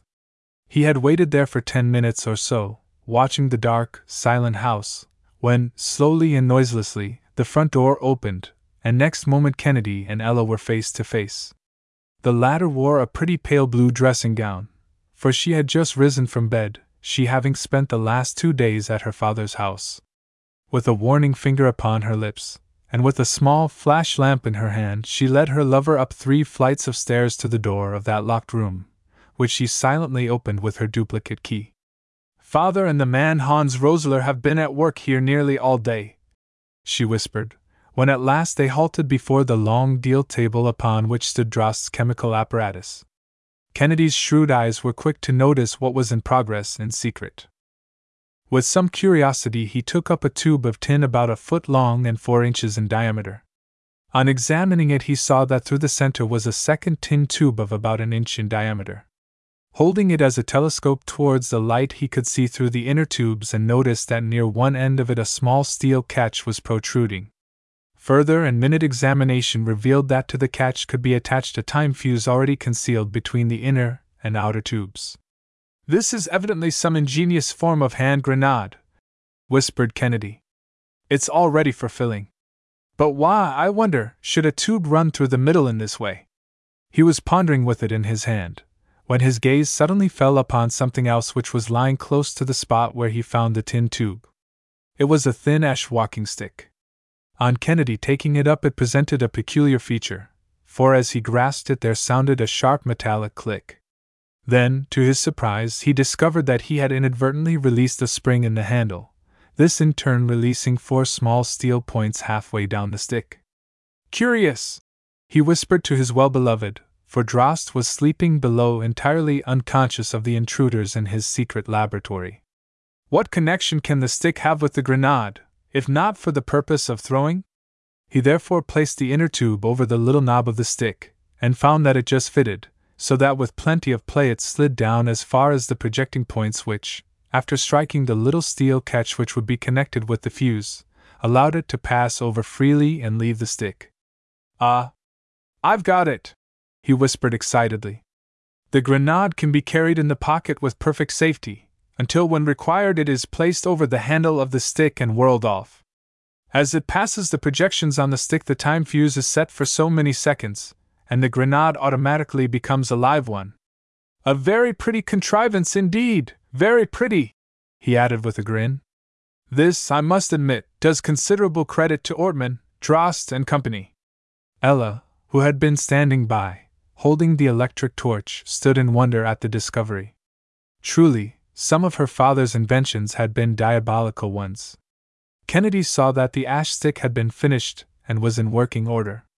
All was complete, indeed, save the filling of the deadly grenade, the attaching of the fuse, and the painting of the bright tin.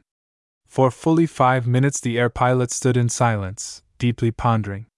Then, as a sudden idea occurred to him, he said quickly, I must take this stick, Ella.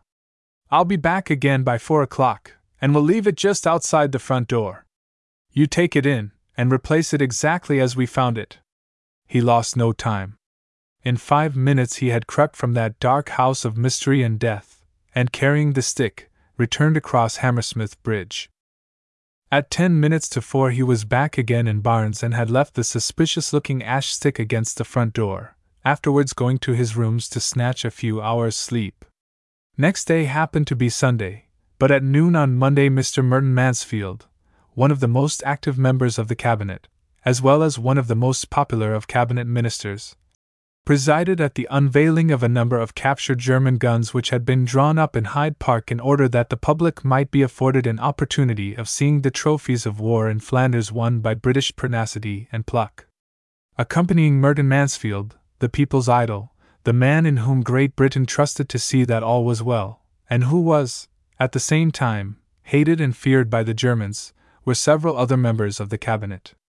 The crowd outside the wire fence, within which stood the shrouded guns, was a large one, for some patriotic speeches were expected. Ella and Kennedy were among the spectators eagerly watching the movements of a thin-faced, well-dressed, middle-aged man, who wore an overcoat, in the left-hand pocket of which was something rather bulky, and who carried in his hand an ash-stick. The man's name was Hans Roseler, known to his friends by the English name of Rose. By the fellow's movements it was plain that he was quite unsuspicious of the presence of the daughter of his fellow conspirator, Theodore Drost. Gradually he had worked himself through the crowd until he stood in the front row behind the wire which fenced off the guns with the cabinet ministers and their friends, and within 10 yards or so of where stood Mr. Merton Mansfield. Kennedy was beside Ella some distance away, watching breathlessly. It had been his first impulse to go to Scotland Yard and reveal what they had discovered, but after due consideration he saw that the best punishment for the conspirators was the one he had devised. But if it failed? What if that most deadly grenade was exploded in the group of Great Britain's leaders, the men who were working night and day, and working with all their might and intelligence, to crush the Hun effectively, even though so slowly? A roar of applause rose from the crowd as Merton Mansfield removed his hat preparatory to speaking. The short, stout, round-faced cabinet minister who, in the days of Sir Henry Campbell Bannerman's premiership, had been so unpopular with the working class, yet who had now come to the forefront as the savior of our dear old England, smiled with pleasure at his hearty reception.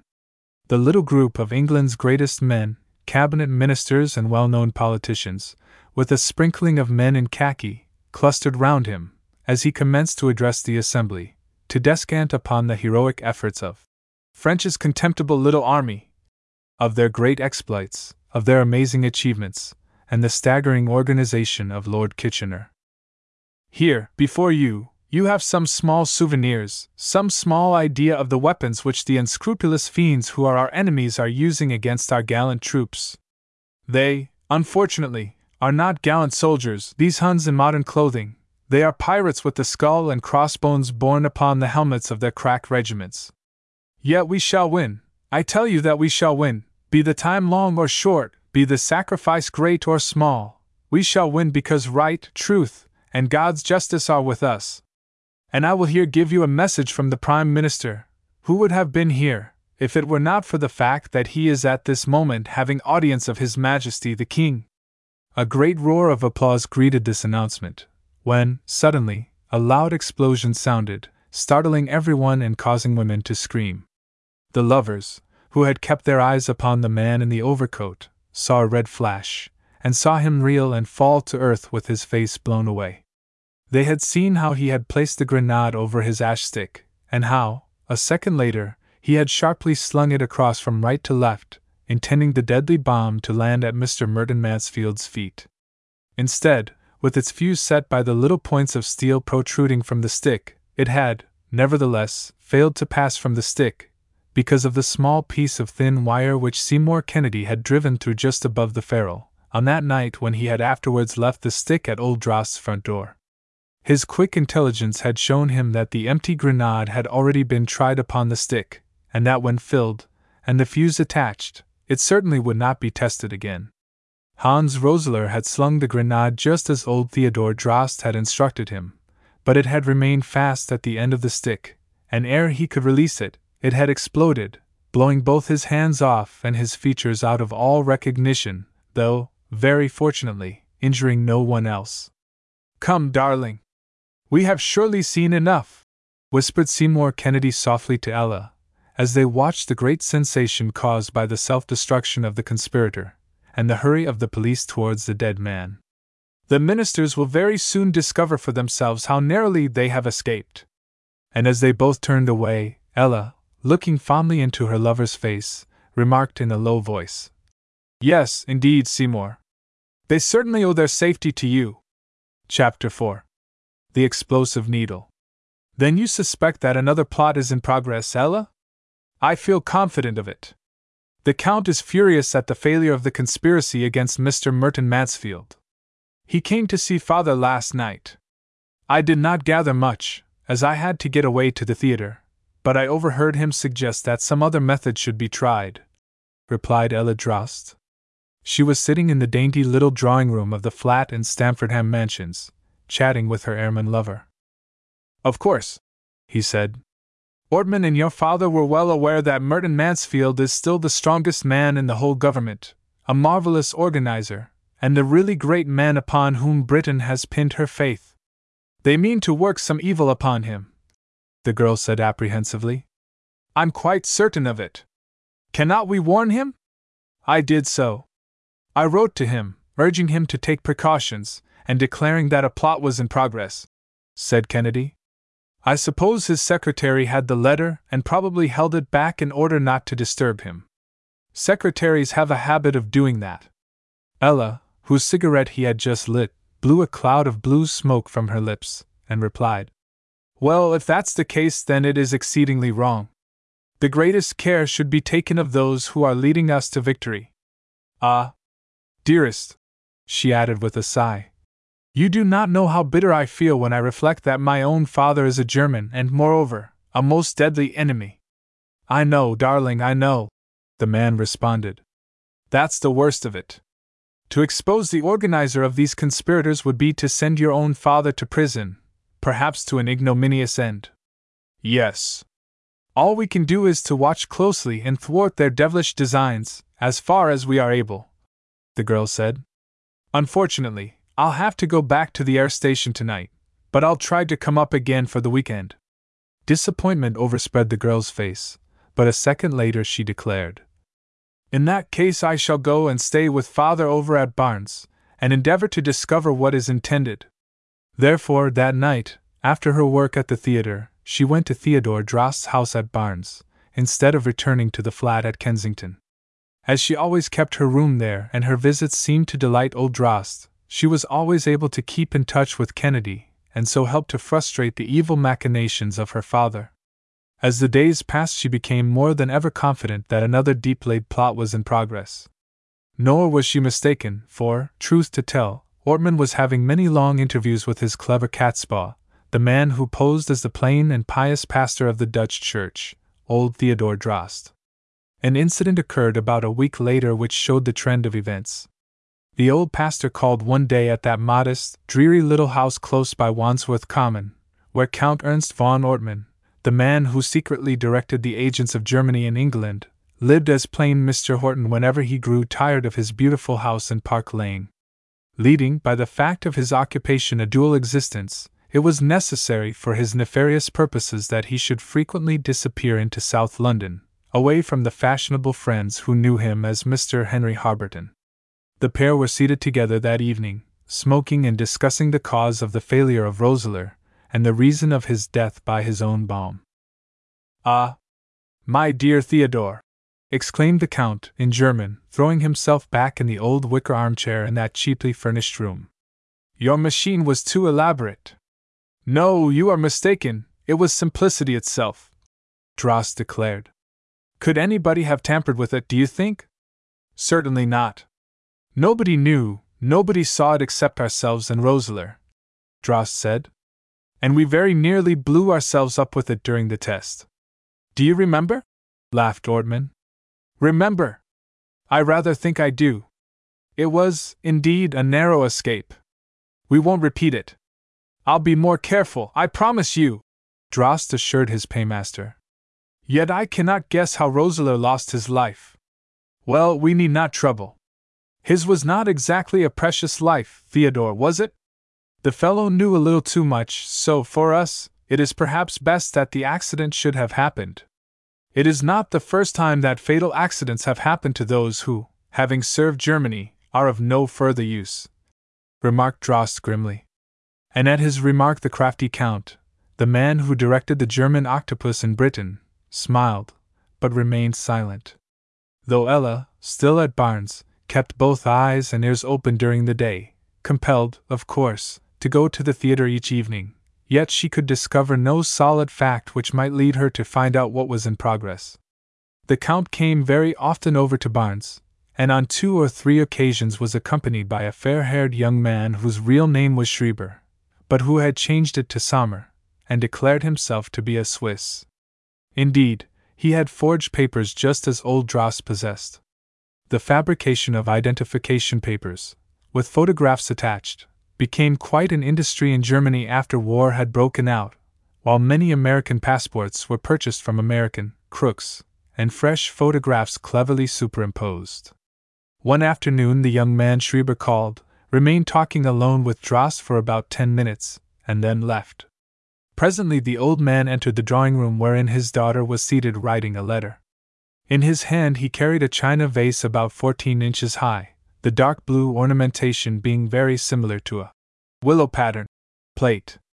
It was shaped something like a Greek amphora, and quite of ordinary quality. "Ella, dear," said her father, handing her the vase, "I wish you could get one exactly like this. You'll be able to get it quite easily at one of the big stores in the West End. A friend of mine has a pair, and has broken one." "Certainly, Dad," was the girl's reply. "I'm going out this afternoon, and I'll take it with me." That afternoon Ella Drost went to several shops until at last, at one in Oxford Street, she found the exact replica. They were in pairs, and she was compelled to buy both. Later on she took them to Barnes, but before doing so she called in at her own flat and there left the superfluous vase. Old Drost seemed highly delighted at securing the exact replica of the broken ornament. "Excellent," he said. "Excellent. Really, my dear child, I thought that you would have had to get it made. And making things in wartime is such a very long process. I had a little trouble, but I at last got a clue to where they had been bought, and there, sure enough, they had one pair still in stock. Excellent! Excellent!" he grunted, and he carried off both the pattern vase and its companion to his little den where he usually did his writing. That same evening, while the taxi was at the door to take Ella to the theater, the Count called. "Ah, Fräulein!" he cried, as he entered the dining room where Ella stood ready dressed in her smart coat and hat, as became one who had been so successful in her profession and drew such a handsome salary, much to the envy of her less fortunate fellow artistes. "Why, you're quite a stranger, always away at the theater whenever I call. I took some friends from the club to see you the night before last. That new waltz song of yours is really most delightful, so catchy," he added, speaking in German. "Do you like it?" asked the bright, athletic girl who led such a strange semi-bohemian life, and was yet filled with constant suspicion concerning her father. "At first I did not like singing it, because I objected to some of the lines. But I see now that everyone seems attracted by it." "No, Fräulein Ella!" exclaimed the Count, with his exquisite courtesy. "The public are not attracted by the song, but by your own chic and charm." "Now really, Count," exclaimed Ella, "this is too bad of you.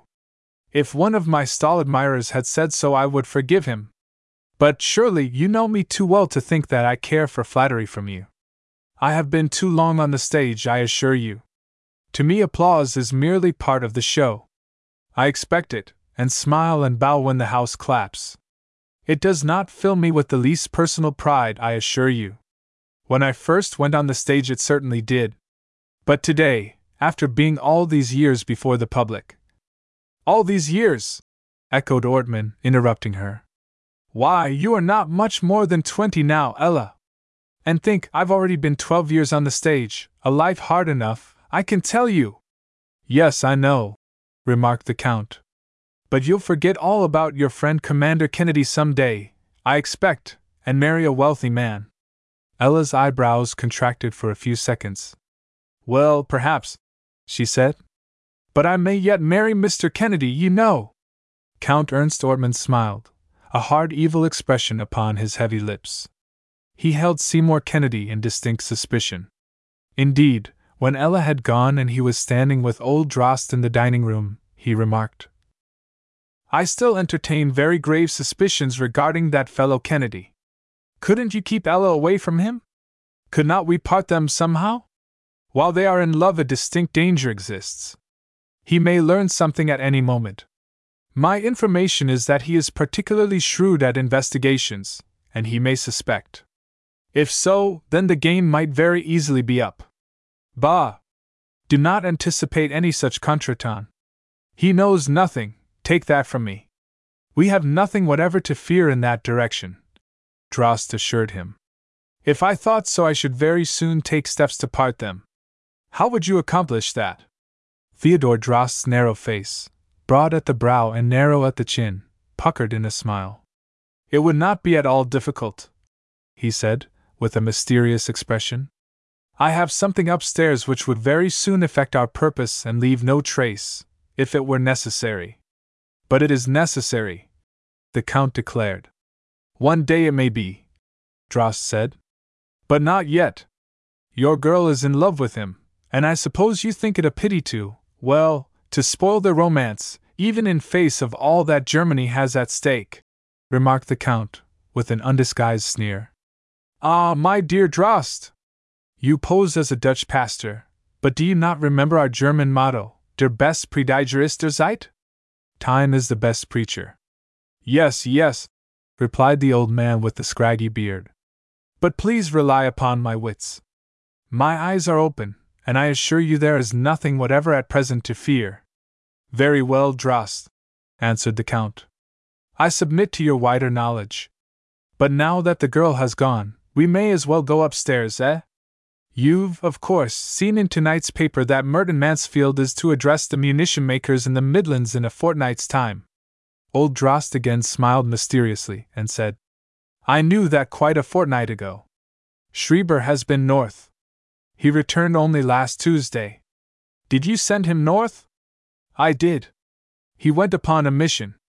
As you know, I am generally well ahead with any plans I make. Plans? What are they? Really, my dear Theodore, you are a perfect marvel of clever inventiveness.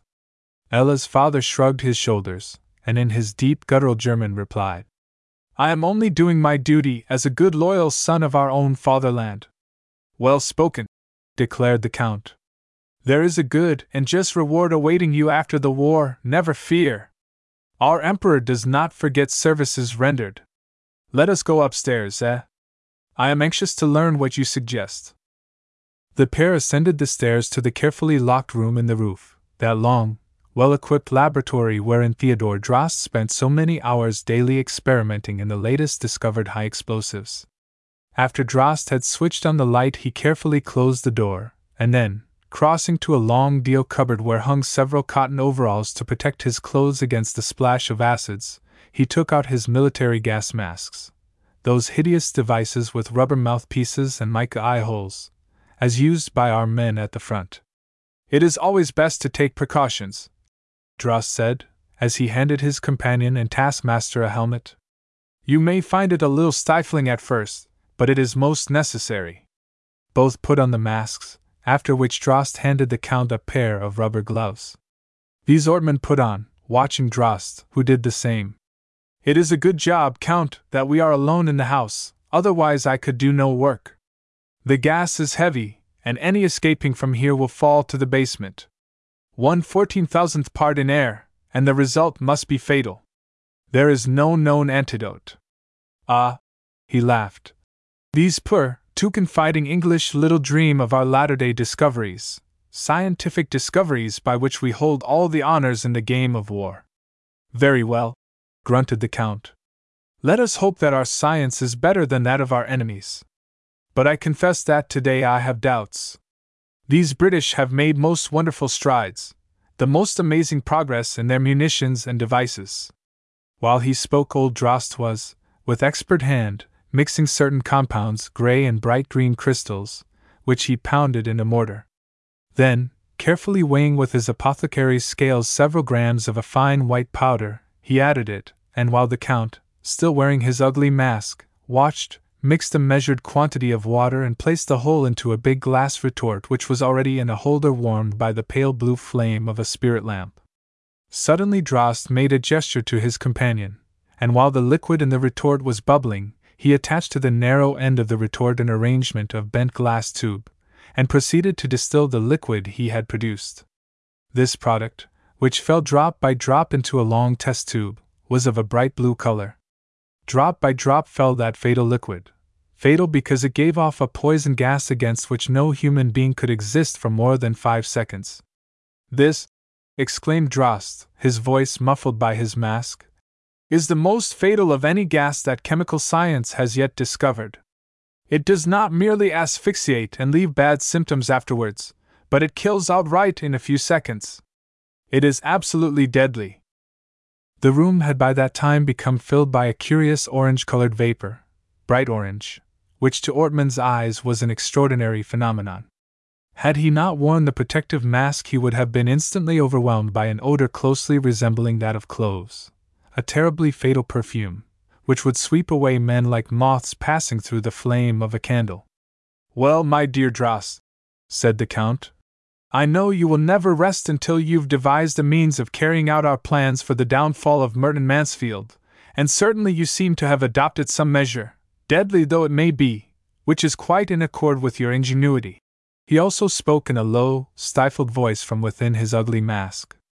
Drost nodded, and then into the marble mortar, in which he had mixed his devilish compounds, he poured something from a long blue glass stoppered bottle, whereupon the place instantly became filled with volumes of grey smoke which, when it cleared, left the atmosphere perfectly clear, so clear, indeed, that both men removed their masks, sniffing, however, at the faint odor of cloves still remaining.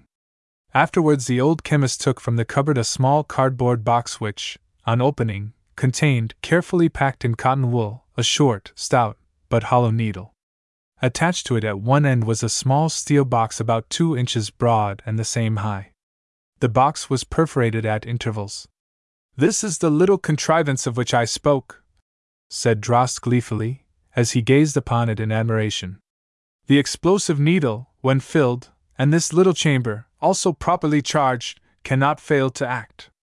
"I take it, my dear friend, that it will be automatic, eh?" remarked the Count, examining it with interest.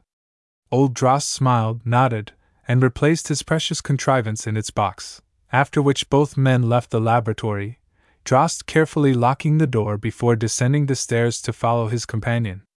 Both of them took a taxi to the fine house in Park Lane where Ortmann assumed the role of society man. At 10 o'clock a visitor was ushered in, and proved to be the young man whose real name was Schreiber. Apparently he had just returned from a journey, and had come straight from the station in order to make some secret report to Ortmann.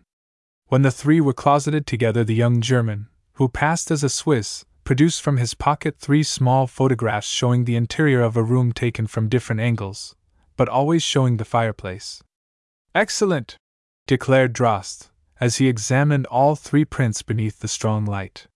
"You have done splendidly. Yes, all is in readiness. I have made friends with the maids, and when I return I shall be welcomed. No breath of suspicion will be aroused. We have now but to wait our time." And the 3 conspirators, men who were working so secretly, yet with such dastardly intent in the enemy's cause, laughed as they helped themselves to cigars from the big silver box. Nearly 3 weeks passed when, one day while Seymour Kennedy was sitting in Ella's pretty little drawing-room, he accidentally noticed the artistic blue and white vase, and remarking how unusual was the shape, his beloved related how it had come into her possession. Kennedy reflected for a few seconds, his brows knit in deep thought. "Curious that your father desired to match a vase like this. With what object, I wonder? He told me that he wanted it for a friend. I wonder why his friend was so eager to match it," was the air pilot's remark. "And again, why did he send you to buy it, when his friend could surely have done so?" Ella was silent. That question had never occurred to her. "I wonder if your father is making some fresh experiment? Have you been to the laboratory lately?" he inquired. "No, dear. A secret visit there might be worthwhile," he suggested. "Meanwhile, the question of this vase excites my curiosity considerably. I can't help thinking that Ortmann is at the bottom of some other vile trickery. Their failure to kill Merton Mansfield has, no doubt, made them all the more determined to deal an effective coup. Some 5 days later it was announced in the London papers that Mr. Merton Mansfield, the man in whom Great Britain placed her principal trust in securing victory, would, on the following Thursday, address a mass meeting of the munition workers in the great Midland town of G. The object of the meeting was to urge greater enthusiasm in the prosecution of the war, and to induce the workers, in the national cause, to forego their holidays and thus keep up the output of heavy shells and high explosives. Seymour Kennedy, who was in the mess at the time, read the paragraph, and then sat pondering. Next day he induced his commanding officer to give him leave, and he was soon in London making active inquiries. He found that Mr. Merton Mansfield had been compelled to decline the invitation of Lord Heatherdale, and had arranged to stay the night at the Central Station Hotel at G, as he would have to return to London by the first train next morning. Mr. Merton Mansfield was an extremely busy man. No member of the cabinet held greater responsibility upon his shoulders, and certainly no man held higher and stronger views of British patriotism. Any words from his lips were listened to eagerly, and carefully weighed, not only here, but in neutral countries also. Hence, at this great meeting he was expected to reveal one or two matters of paramount interest, and also make a further declaration of British policy. On the Tuesday night, 2 days before the meeting, Flight Commander Kennedy slept at the Central Hotel in G, and next morning returned to London. Next night, or rather at early morning, Ella silently opened the front door of her father's house at Barnes, and her lover slipped in noiselessly, the pair afterwards ascending to the secret laboratory which his well-beloved opened with her duplicate key. Without much difficulty they opened the cupboard and examined the contents of the small cardboard box, discovering the curious-looking needle attached to the little perforated steel box. "This place smells of cloves, doesn't it?" whispered Seymour. "Yes, darling. I've smelt the same smell for some days. Father said he had upset a bottle of oil of cloves. This is certainly a most curious apparatus," Kennedy whispered, holding the needle in his hand. "See, this box is not a bomb. It is perforated to allow some perfume, or, more likely, a poison gas, to escape. The needle is certainly an explosive one." Further search revealed a small clockwork movement not much larger than that of a good-sized watch, together with a small bag of bird's sand. Having made a thorough search, they replaced things exactly as they had found them, and then Kennedy crept forth again into the broad thoroughfare called Castelnau. "Those devils mean mischief again," he muttered to himself as he hurried across Hammersmith Bridge. "That explosive needle is, I can quite see, a most diabolical invention. Drost surely has the inventive brains of Satan himself." At that same hour the young man Schreiber was seated with Ortmann in Park Lane, listening to certain instructions, until at last he rose to go. "And remember, trust in nobody," Ortmann urged. "If you perform this service successfully, our fatherland will owe you a very deep debt of gratitude, one which I will personally see shall not be forgotten." At midday on Thursday Kennedy and Ella left St. Pancras Station for G, arriving there 3 hours later, and taking rooms at the Central Hotel. As soon as Ella entered hers, she was astonished to see upon the mantelshelf a pair of the same blue and white vases as those her father had asked her to match.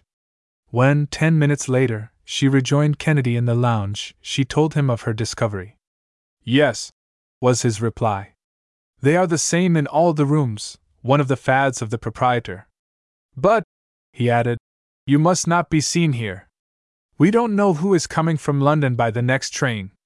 For that reason Ella retired to her room and did not leave it for some hours, not indeed till her lover came to tell her that all was clear. By that time Mr. Merton Mansfield had arrived, eaten a frugal dinner, and had gone to the meeting. "That young man Schreiber has arrived also," Kennedy told her. "He's never seen me, so he suspects nothing. He has also gone to the meeting, therefore we can go down and have something to eat." That night at 11 o'clock Mr. Merton Mansfield returned, was cheered loudly by a huge crowd gathered outside the hotel, and waited below chatting for nearly half an hour before he retired to his room. The room was numbered 146, the best room of a suite on the first floor, and to this room the young German, the catspaw of Ortmann, had gone about 11:15, gaining admission through the private sitting room next door. On entering, he, quick as lightning, took down one of the vases from the mantelshelf and replaced it by another exactly similar which he drew from beneath the light coat thrown over his arm. Then, carrying the vase with him concealed by his coat, he slipped quickly out again unobserved, not, however, before he had poured into the other vase some bird sands so as to make them both of equal weight when the maid came to dust them on the morrow. The conspirators left nothing to chance. In that innocent-looking vase he had brought was one of the most diabolical contrivances ever invented by man's brain. To the explosive needle the tiny clock had been attached and set to strike at 2:30, an hour when the whole hotel would be wrapped in slumber. The effect of striking would be to explode the needle and thus break a thin glass tube of a certain liquid and set over a piece of sponge saturated by a second liquid. The mixing of the two liquids would produce that terribly deadly poison gas which, escaping through the perforation, must cause almost instant death to any person sleeping in the room. Truly, it was a most diabolical death trap. 10 minutes later Mr. Merton Mansfield, quite unsuspicious, entered the room and retired to bed, an example followed by the assassin Schreiber, who had a room on the same corridor a little distance away. At 9 o'clock next morning Seymour Kennedy, bright and spruce in his uniform, descended to the hall and inquired of the head porter if Mr. Merton Mansfield had left. "Mr. Mansfield is an early bird, sir. He went away to London by the 6:47 train." The air pilot turned upon his heel with a sigh of relief. 2 hours later, however, while seated in the lounge with Ella, prior to returning to London, Kennedy noticed that there was much whispering among the staff. Of the porter he inquired the reason. "Well, sir," the man replied, "it seems that a maid on the first floor, on going into one of the rooms this morning, found a visitor dead in bed, Mr. Sommer, a Swiss gentleman who arrived last night. The place smells strongly of cloves, and the poor girl has also been taken very ill, for the fumes in the place nearly asphyxiated her." Seymour again returned to Ella and told her what had occurred. "But how did you manage it?" she asked in a low whisper. "Well, after watching Schreiber put the vase in the room, I entered after him and replaced it by the vase you had bought, afterwards taking the one with the explosive needle to Schreiber's room and carrying away the superfluous one. The man must have glanced at the pair of vases on his mantelshelf before sleeping, but he, of course, never dreamed that he was gazing upon the infernal contrivance that he had placed in the minister's room with his own hand." "I see," exclaimed Ella. "And, surely, he richly deserved his fate." The deadly contrivance was found when the room was searched, but the police of G still regard the affair as a complete and inexplicable mystery. Chapter 5. The Brass Triangle. A bank of dense fog hung over the Thames early on that December morning. The bell of St. Paul's Church, at Hammersmith, had struck 2 o'clock when across the long suspension bridge a tall man in a black waterproof coat and black plush hat walked with a swing, smoking a cigarette, and passed hurriedly out into the straight broad thoroughfare of Castelnau. For some distance he proceeded, then suddenly he slackened pace, glanced at the luminous watch upon his wrist, and a few moments later, halted against some railings, and, looking across the road, waited patiently opposite the house occupied by the pious Dutch pastor, the Reverend Theodore Drost. The house was in darkness, and there was not a sound in the street save the barking of a dog at the rear of a house in the vicinity. In patience, Flight Commander Kennedy, for it was he, waited watchfully. He remained for a full quarter of an hour, ever and anon glancing at his watch, until, of a sudden, the front door opposite was opened noiselessly, and he saw the gleam of a flash lamp. In a moment he had crossed the road and, ascending the steps, met his well-beloved. As he met her, he thought how strange it all seemed, what a romance it was. Here was this charming girl, whom the world only knew as a celebrated revue artiste, helping him to frustrate the criminal plans of her German father.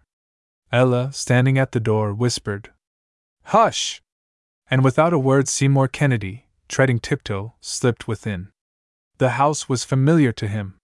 He grasped the soft white hand of his well-beloved and, raising it to his lips, kissed it in homage. She was wearing a dainty purple and yellow kimono, her little feet thrust into red Morocco Turkish slippers, which were noiseless, and, As she ascended the thickly carpeted stairs, he followed her without uttering a word. Up they went, to the top floor. The door which faced them at the head of the stairs she unlocked with a key, and after they were both inside she closed the door and then switched on the light. The big chemical laboratory, which her father had established in secret in that long attic, presented the same scene as it had when he had visited it before at the invitation of his well-beloved. With such constant demands upon his inventive powers, it was necessary that the Prussian ex-professor should have the place fitted up with all the latest scientific appliances. "Well, Seymour," the girl exclaimed at last. "Here you are! What do you think of these?" And crossing to a side table, she indicated two well-worn attaché cases in brown leather, each about 16 inches by 8 and 3 inches deep. One of them she opened, revealing a curious mechanism within, part of which was the movement of a cheap American clock. Her tall, good-looking companion, who was a skilled mechanic, examined both these innocent-looking little cases with keen interest, and then exclaimed, "Ah! I quite understand now. These are no doubt to be used in conjunction with explosives. They run for half an hour only, and then electrical contact is made into the explosive compound." "Exactly. See there, that row of tins of lubricating oil. They are already filled with the high explosive and in readiness." Kennedy bent and then saw, ranged below a bench on the opposite side of the laboratory, 6 tins of a certain well-known thick lubricating oil used by motorists. "There is sufficient there, dear, to blow up the whole of Barnes," she declared. "Evidently this latest outrage is intended to be a serious one." "Ah," sighed Kennedy. "It is 1,000 pities, Ella, that your father is doing all this dastardly secret work for the enemy. Happily you, though his daughter, are taking measures to thwart his plans." "I am doing only what is my duty, dear," replied the girl in the kimono. "And with your aid I hope to upset this latest plot of Ortman and his friends." "Have you seen Ortman lately?"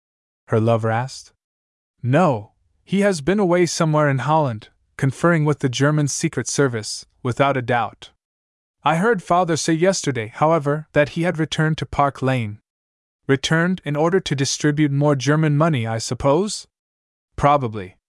He must have spent many hundreds of thousands of pounds in the German cause both before the war and after it," replied the girl. The pair stood in the laboratory for some time examining some of the apparatus which old Drost, now sleeping below, had during that day been using for the manufacture of the explosive contained in those innocent-looking oil cans. Kennedy realized, by the delicacy of the apparatus, how well versed the gray-haired old Prussian was in explosives, and on again examining the attaché cases with their mechanical contents, saw the cleverness with which the plot, whatever its object, had been conceived. What was intended? There was no doubt a conspiracy afoot to destroy some public building, or perhaps an important bridge or railway junction. This he pointed out to Ella, who, in reply, said, "Yes. I shall remain here and watch. I shall close up my flat, and send my maid on a holiday, so as to have excuse to remain here at home." "Right-ho. Darling. You can always get at me on the telephone. You remain here and watch at this end, while I will keep an eye on Ortman, at least, as far as my flying duties will allow me." Thus it was arranged, and the pair, treading noiselessly, closed the door and, relocking it, crept softly down the stairs. In the dark hall Seymour took his well-beloved in his strong arms and there held her, kissing her passionately upon the brow. Then he whispered, "Good night, my darling. Be careful that you are not detected watching." A moment later he had slipped out of the door and was gone. Hardly had the door closed when Ella was startled by a movement on the landing at the head of the stairs, a sound like a footstep. There was a loose board there, and it had creaked. Someone was moving. "Who's there?" she asked in apprehension. There was no reply. "Someone is up there," she cried. "Who is it?" Yet again there was no response. In the house there was the old servant and her father. Much puzzled at the noise, which she had heard quite distinctly, she crept back up the dark stairs and, finding no one, softly entered her father's room, to discover him asleep and breathing heavily. Then she ascended to the servant's room, but old Mrs. Pennington was asleep. When she regained her own cozy room, which was, as always, in readiness for her, even though she now usually lived in the flat in Stamfordham Mansions, over in Kensington, she stood before the long mirror and realized how pale she was. That movement in the darkness had unnerved her. Some person had most certainly trodden upon that loose board, which she and her lover had been so careful to avoid. "I wonder," she whispered to herself, "can there have been somebody watching us?" If that were so, then her father and the chief of spies, the man Ortman, would be on their guard. So, in order to satisfy herself, she took her electric torch and made a complete examination of the house, until she came to the small back sitting room on the ground floor. There she found the blind drawn up and the window open. The discovery startled her. The person, whoever it could have been, must have slipped past her in the darkness and, descending the stairs, escaped by the way that entrance had been gained. Was it a burglar? Was it someone desirous of knowing the secrets of that upstairs laboratory? Or was it some person set to watch her movements? She switched on the electric light, which revealed that the room was a small one, with well-filled bookshelves and a roll-top writing table set against the open window. Upon the carpet something glistened, and stooping, she picked it up. It was a woman's curb chain bracelet, the thin safety chain of which was broken. Could the intruder have been a woman? Had the bracelet fallen from her wrist in her hurried flight? Or had it fallen from the pocket of a burglar who had secured it with some booty from a house in the vicinity? Ella looked out into the small garden, but the intruder had vanished. Therefore she closed the window, to find that the catch had been broken by the mysterious visitor, and then returned again to her room, where she once more examined the bracelet beneath the light. "It may give us some clue," she remarked to herself. "Yet it is a very ordinary pattern, and bears no mark of identification." Next day, without telling her father of her midnight discovery, she met Seymour Kennedy by appointment at the theater, showed him what she had found, and related the whole story. "Strange!" he exclaimed. "Extraordinary! It must have been a burglar. Or a woman? But why should a woman break into your house? In order to watch me. Perhaps Ortman or my father may have suspicions," replied the actress, arranging her hair before the big mirror. "I hope not, Ella. They are both the most daring and the most unscrupulous men in London. And it is for us to outwit them in secret, dear," she replied, turning to him with a smile of sweet affection. In the days that followed, the mystery of the intruder became further increased by Ella making another discovery. In the garden, upon a thorn bush against the wall, Mrs. Pennington found a large piece of cream silk which had apparently formed part of the sleeve of a woman's blouse. She brought it to Ella, saying, "I've found this in the garden, miss. It looks as if some lady got entangled in the bush, and left part of her blouse behind, don't it? I wonder who's been in our garden." Ella took it, and expressing little surprise, suggested that it might have been blown into the bush by the wind. It, however, at once confirmed her suspicion that the midnight visitor had been a woman. While Ella sang and danced nightly at the theater, and afterwards drove home to Castelnau, to that house where upstairs was stored all that high explosive, Seymour Kennedy maintained a watchful vigilance upon Ernst von Ortman, the chief of enemy spies, and kept that unceasing watch over him, not only at the house at Wandsworth, but also at the magnificent mansion in Park Lane. To von Ortman's frequent dinner parties in the West End came the crafty and grave-faced old Drost, who there met other men of mysterious antecedents, adventurers who posed as Swiss, American, or Dutch, for that house was the headquarters of enemy activity in Great Britain, and from it extended many extraordinary and unexpected ramifications. That some great and desperate outrage was intended in the near future Kennedy was confident, as all the apparatus was ready. But of Drost's intentions he could discover nothing, either could Ella. One cold night, while loitering in the darkness beside the railings of the park, Kennedy saw Ortman emerge from the big portico of his house and walk to Hyde Park Corner, where he hailed a taxi and drove down Grosvenor Gardens. Within a few moments Kennedy was in another taxi closely following. They crossed Westminster Bridge and turned to the right, in the direction of Vauxhall.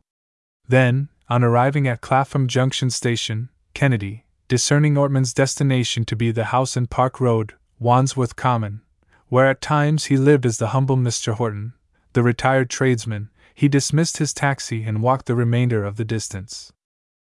When he arrived before the house, he saw a light in Horton's room, and hardly had he halted opposite ere the figure of a man in a black overcoat and soft felt hat came along and ascended the steps to the door. It was the so-called Dutch pastor, Theodore Drost. The latter had not been admitted more than 5 minutes when another visitor, a short, thick-set bearded man, having the appearance of a workman, probably an engineer, passed by, hesitated, looked at the house inquiringly, and then went up the steps and rang the bell. He also quickly gained admission, and therefore it seemed plain that a conference was being held there that night. The bearded man was a complete stranger, hence Kennedy resolved to follow him when he reappeared, and try to establish his identity. Being known to Drost and Ortman, it was always both difficult and dangerous for him to follow either too closely. But with a stranger it was different.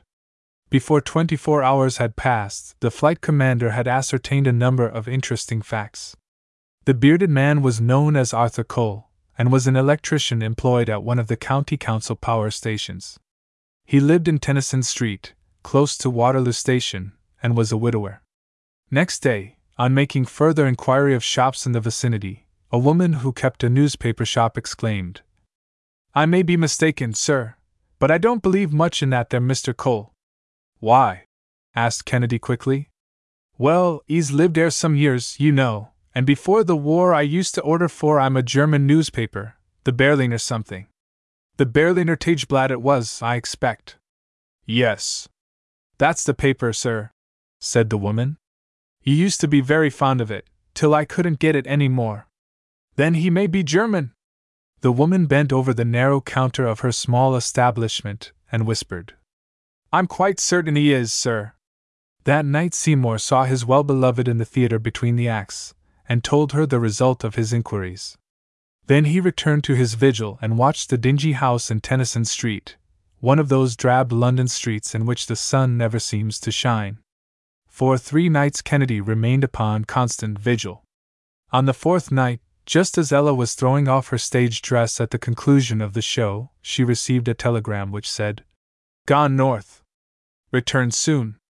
Wait." It wasn't signed, but she knew its sender. 4 days she waited in eager expectation of receiving news. On the 5th night, just before she left for the theater, Ortman arrived to visit her father. She greeted him merrily, but quickly escaped from that detestable atmosphere of conspiracy, at the same time remembering that mysterious female intruder. Who could she have been? In the meantime Seymour Kennedy, who had obtained a few days' leave, had been living at the Central Hotel in that busy Lancashire town which must here be known as G. To that town he had followed the man Cole and had constantly watched his movements.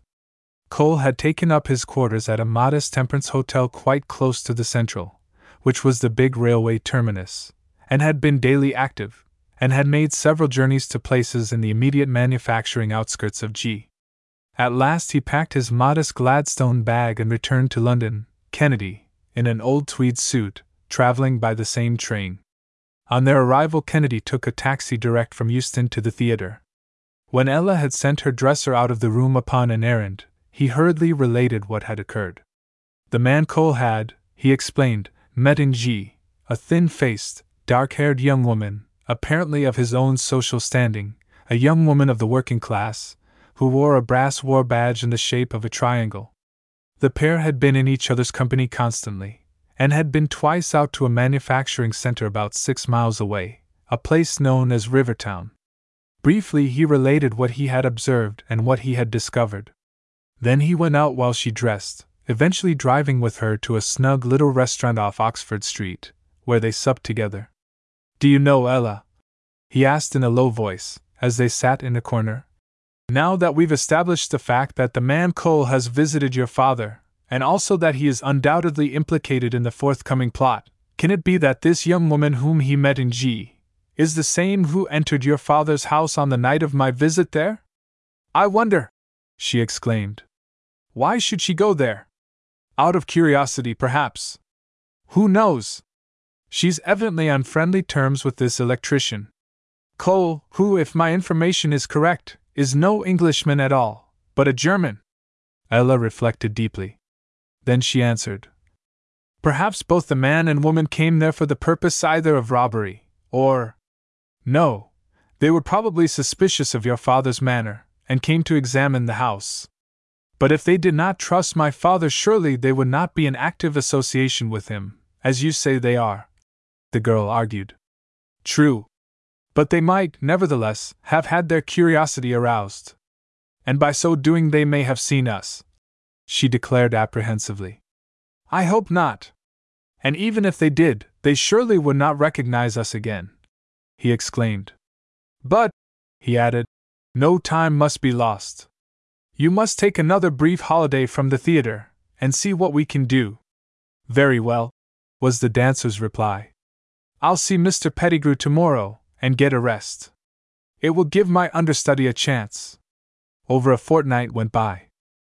It was 5:30 on a cold January evening when a trainful of merry-faced girl munition workers stood at the central station at G, ready to start out to Rivertown to work on the night shift in those huge roaring factories where the big shells were being made.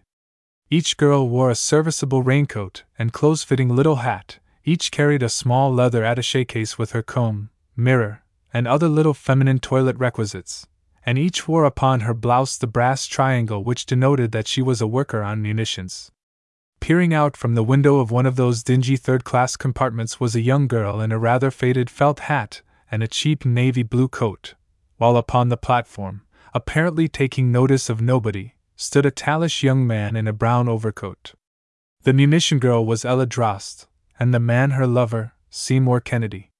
As the train at last moved out across the long bridge over the river, the pair exchanged glances, and then Ella, with her brass triangle on her blouse, sat back in the crowded carriage and thought, her little attaché case upon her knees, listening to the merry chat of her fellow workers. Arrived at the station, she followed the crowd of workers to the huge newly erected factory close by, a great hive of industry where, through night and day, Sunday and weekday, over 8,000 women made big shells for the guns at the front. At the entrance gate each girl passed singly beneath the keen eyes of doorkeepers and detectives, for no intruder was allowed within, it being as difficult for strangers to gain admission there as to enter the presence of the Prime Minister at Downing Street. The shifts were changing, and the day workers were going off. Hence there was considerable bustle, and many of those lathes drilling and turning the great steel projectiles were, for the moment, still. Presently the night workers began to troop in, each in her pale brown overall with a Dutch cap, around the edge of which was either a red or blue band denoting the status of the worker, while the four women were distinctive in their dark blue overalls. Some of the girls had exchanged their skirts for brown linen trousers. Those were the girls working the traveling cranes which, moving up and down the whole length of the factory, carried the shells from one lathe to another as they passed through the many processes between drilling and varnishing. Ella was among these latter, and certainly nobody who met her in her Dutch cap with its blue band, her linen overall jacket with its waistband, and her trousers, stained in places with oil, would have ever recognized her as the star of London Review. Lithely she mounted the straight steep iron ladder up to her lofty perch on the crane, and seating herself, she touched the switch and began to move along the elevated rails over the heads of the busy workers below. The transfer of a shell from one lathe to another was accomplished with marvelous ease and swiftness. A girl below her lifted her hand as signal, whereupon Ella advanced over her, and let down a huge pair of steel grips which the lathe worker placed upon the shell, at the same time releasing it from the lathe. Again she raised her hand, and the shell was lifted a few yards above her head and lowered to the next machine, where the worker there placed it in position, and then released it to undergo its next phase of manufacture. Such was Ella's work. In the fortnight she had been there she had become quite expert in the transfer of the huge shells, and further, she had become much interested in her new life and its unusual surroundings in that great place. The motive force of all was electricity. All those whirring lathes, drills, hammers, saws, cutting and polishing machines, cranes, everything in that factory, as well as the two other great factories in the near vicinity, were driven from the great electrical power station close by. Now and then, as the night hours passed, though within all was bright and busy as day, Ella would give a glance at the woman working the crane opposite hers, a thin-faced, dark-haired young woman, who was none other than the mysterious friend of the man Cole, and whom she held in great suspicion. While Ella worked within the factory in order to keep a watchful eye, Seymour Kennedy watched with equal shrewdness outside. The days went past, but nothing suspicious occurred until one night Cole, who was again living at the Temperance Hotel, joined the munition workers' train, being followed by Ella, who found that he had been engaged as an electrician in the powerhouse. Next day he met the thin-faced young woman, who was known to her fellow workers as Kate Dexter, and they spent several hours together, at lunch and afterwards at a picture house. But friends as they were, when they left the central station they took care never to travel in the same carriage. So, to their fellow workers, they were strangers. One afternoon, at 2:30, Kennedy, who was at the Central Hotel, called at Ella's lodgings and explained how he had seen her father walking in the street with Cole. "I afterwards followed them," he added, "and eventually found that your father is at the Grand Hotel." "Then mischief is certainly intended," declared the girl, her cheeks turning pale. "No doubt. They mean to execute the plot without any further delay. That's my opinion. It will require all our watchfulness and resource if we are to be successful." "Why not warn the police?" suggested the girl. "And by doing so, you would most certainly send your father to a long term of penal servitude," was her lover's reply. "No, we must prevent it, and for your own sake allow your father a loophole for escape, though he certainly deserves none." Ella had once traveled in the same train as the woman Dexter, but the latter had not recognized her. Nevertheless, from inquiries Kennedy had made in London, it seemed that a month before the woman had been living in London, and was a close friend of Cole's. She had only recently gone north to work on munitions, and had, like Ella, been instructed in the working of the electrical cranes. For 3 days Theodore Drost remained at the Grand Hotel, where he had several interviews with the electrician Cole, and while Ella kept out of the way by day and went to the works at night, her lover very cleverly managed to maintain a strict watch.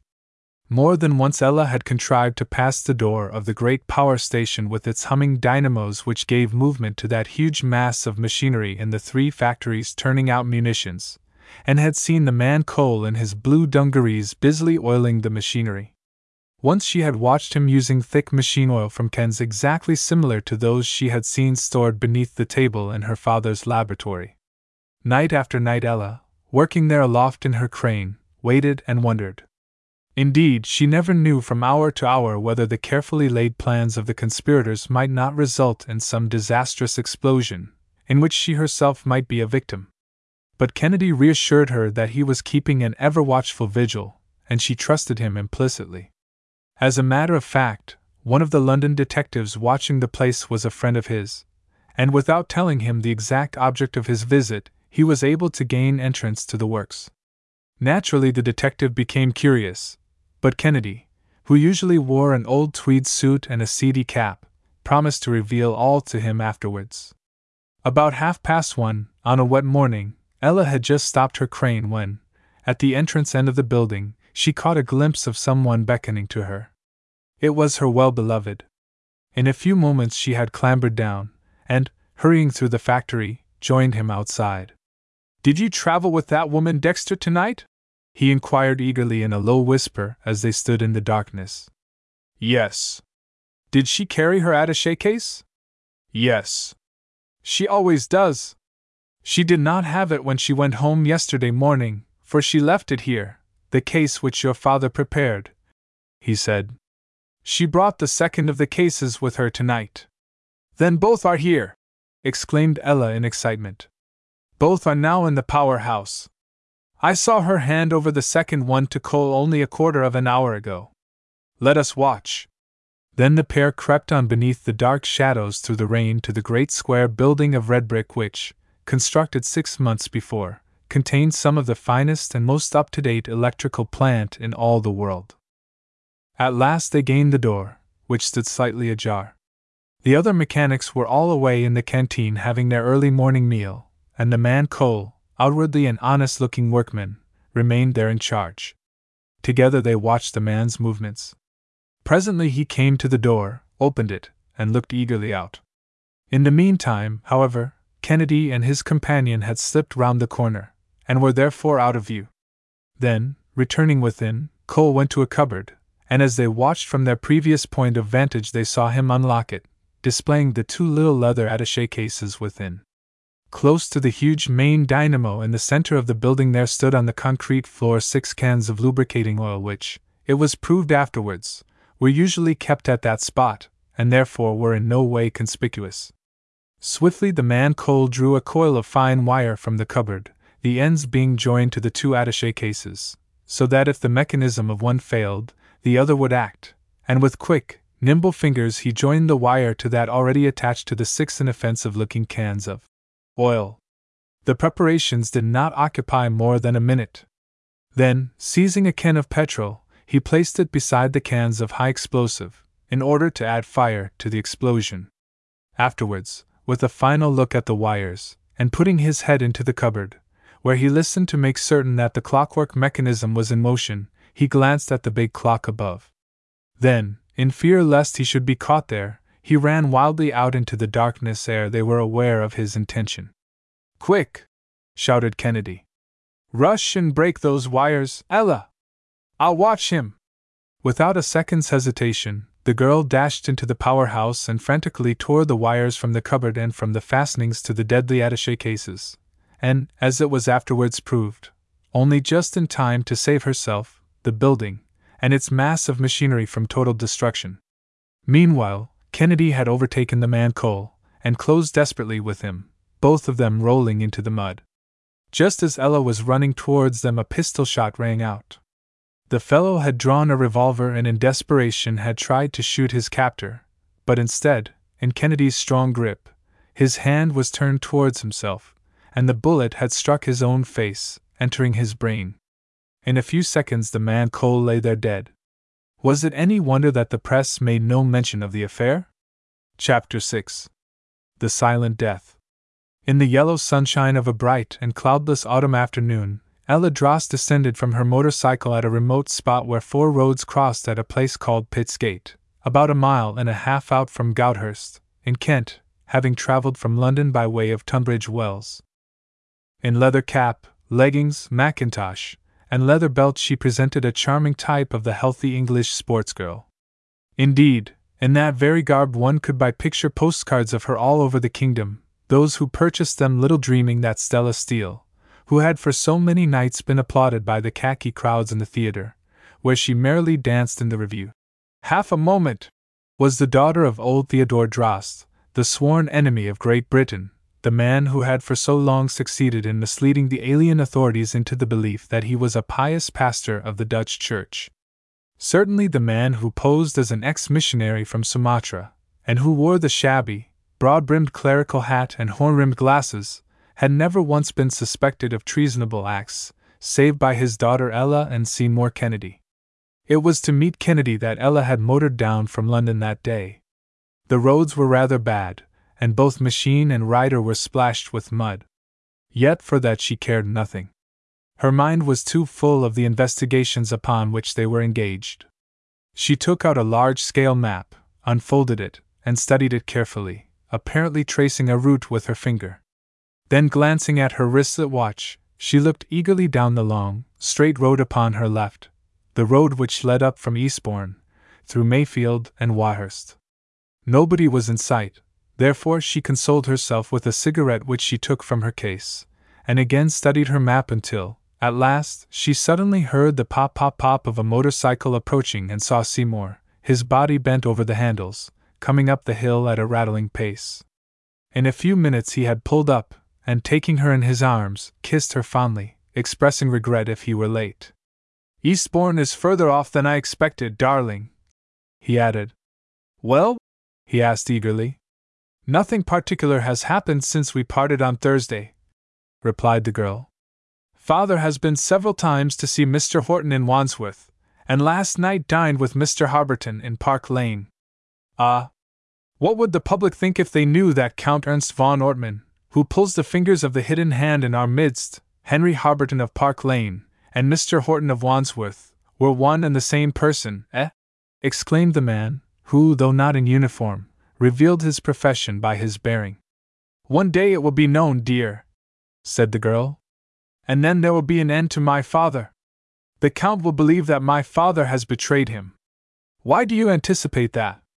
Because only the night before last, when Ortman called, I overheard him remark to my father that he was the only person who knew his secret, and warning him against any indiscretion, and of the fate which Germany would most certainly mete out to him if any contretemps occurred.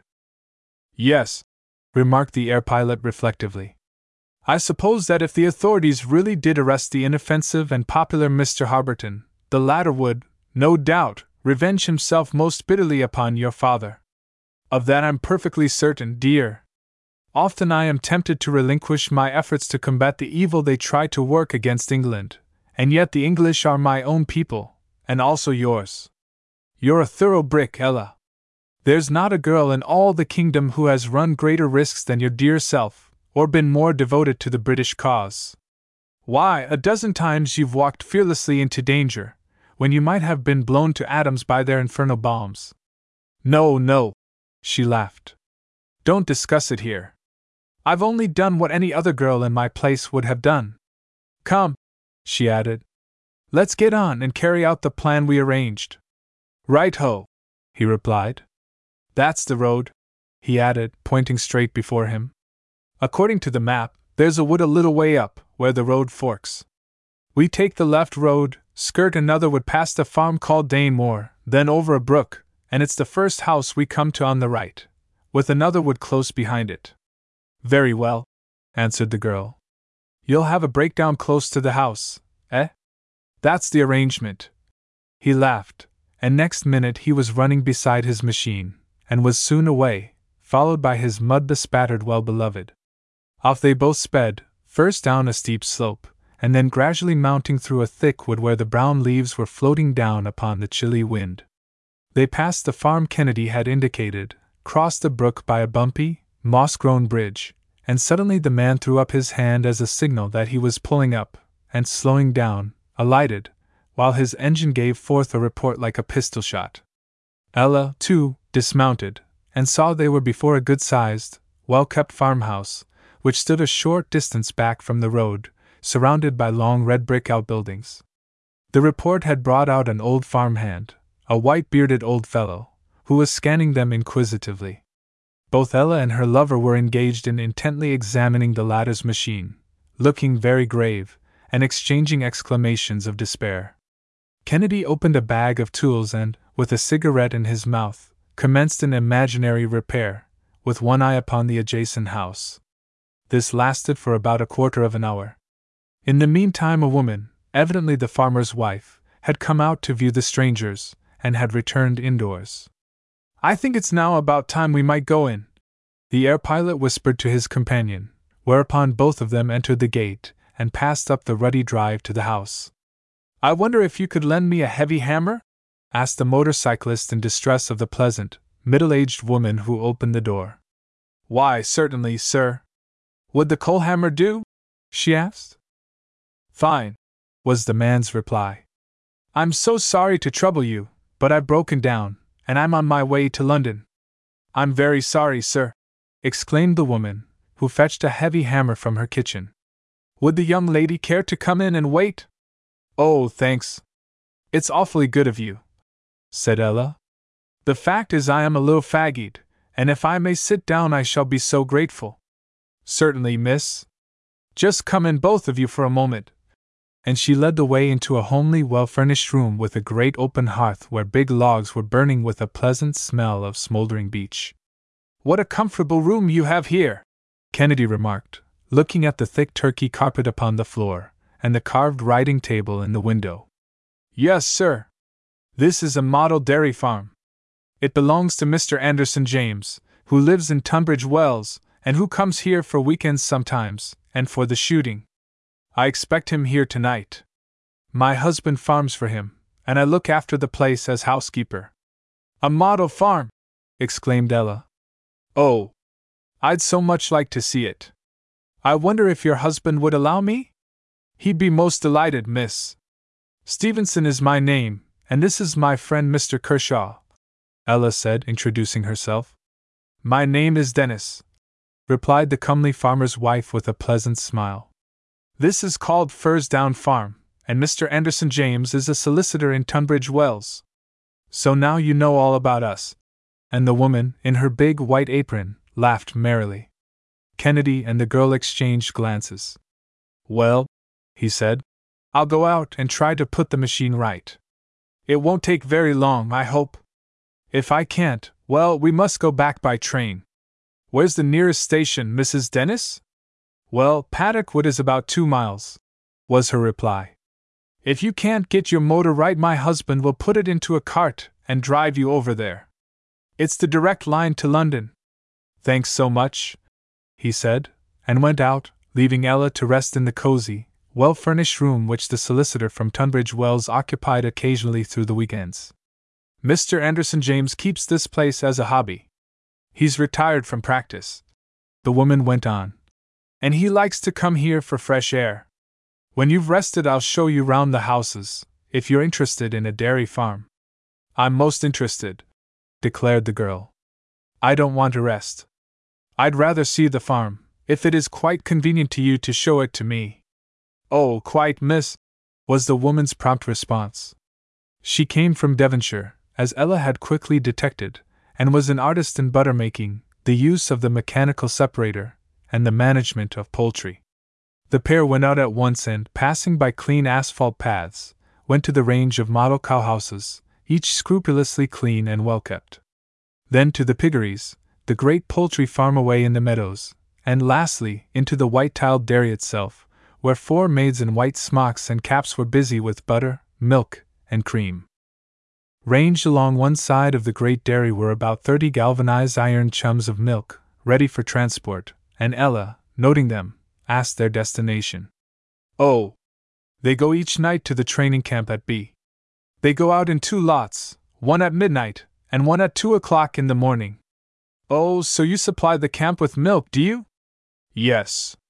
Before the war all our milk went up to London Bridge by train each night, but now we supply the 2 camps. There are 50,000 men in training there, they say. Isn't it splendid? Added the woman, the fire of patriotism in her eyes. There's no lack of pluck in the dear old country. No, Mrs. Dennis. All of us are trying to do our bit, Ella said. Does the Army Service Corps fetch the milk? No, miss. They used to, but for nearly 6 weeks we've sent it in wagons ourselves. The camp at B is 10 miles from here, so it comes rather hard on the horses. It used to go in motor lorries. Old Thomas, the man bending down over there, and she pointed across the farmyard. He drives the wagon out at 12, and Jim Jennings, who only comes of an evening, does the late delivery. But the road is rather difficult from here to the camp, isn't it? Asked the girl, as though endeavoring to recollect. Yes. That's just it. They have to go right round by Shipbourne to avoid the steep hill. 5 minutes later they were in the comfortable farmhouse again, and, after a further chat, Ella went forth to see how her companion was progressing. The repair had been concluded, thanks to the coal hammer. Ella took it back, thanked the affable Mrs. Dennis, and 5 minutes later the pair were on their way to London, perfectly satisfied with the result of their investigations. On that same evening, while Kennedy and Ella were having a light dinner together at the Piccadilly Grill before she went to the theatre, the elusive Ortman called upon old Theodore Drost at the dark house at Castelnau, on the Surrey side of Hammersmith Bridge. He came in a taxi, and accompanying him was a grey-haired, tall, and rather lean man, who carried a heavy deal box with leather handle. Drost welcomed them, and all 3 ascended at once to that long attic, the secret workshop of the maker of bombs. The man who posed as a pious Dutch missionary switched on the light, disclosing upon the table a number of small globes of thin glass which, at first, looked like electric light bulbs. They, however, had no metal base, the glass being narrowed at the end into a small open tube. Thus the air had not been exhausted. "This is our friend, Dr. Mains," exclaimed Ortman, introducing his companion, who a few minutes later unlocked the box and brought out a large brass microscope of the latest pattern, which he screwed together and set up at the further end of the table. Meanwhile, from another table at the end of the long apartment, old Drost, with a smile of satisfaction upon his face, carried over very carefully a wooden stand in which stood a number of small sealed glass tubes, most of which contained what looked like colorless gelatin. "We want to be quite certain that the cultures are sufficiently virulent," remarked Ortman. "That is why I have brought Professor Maines, who, as you know, is one of our most prominent bacteriologists, though he is, of course, naturalized as a good Englishman, and is in general practice in Hampstead under an English name." The German professor, smiling, took up one of the hermetically sealed tubes, broke it, and from it quickly prepared a glass microscope slide, not, however, before all three had put on rubber gloves and assumed what looked very much like gas helmets, giving the three conspirators a most weird appearance. Then, while the professor was engaged in focusing his microscope, Drost, his voice suddenly muffled behind the goggle-eyed mask, exhibited to Ortman one of the glass bombs already prepared for use. It was about the size of a 50-candle-power electric bulb, and its tube having been closed by melting the glass, it appeared filled with a pale yellow vapor. "That dropped anywhere in a town would infect an enormous area," Drost explained. "The glass is so thin that it would pulverize by the small and almost noiseless force with which it would explode." "It could be dropped by hand, eh?" asked Ortman. "And nobody would be the wiser." "No, if dropped by hand it would, no doubt, infect the person who dropped it. The best way would be to drop it from a car." "At night?" "No, in daylight, in a crowded street. It would then be more efficacious, death resulting within 5 days to everyone infected." "Terrible!" exclaimed the Kaiser's secret agent, the man of treble personality. "Yes. But it is according to instructions. See here!" And he took up what appeared to be a small bag of india-rubber, like a child's airball that had been deflated. "This acts exactly the same when filled, only the case is soluble. 1 minute after touching water or, indeed, any liquid, it dissolves and thus releases the germs."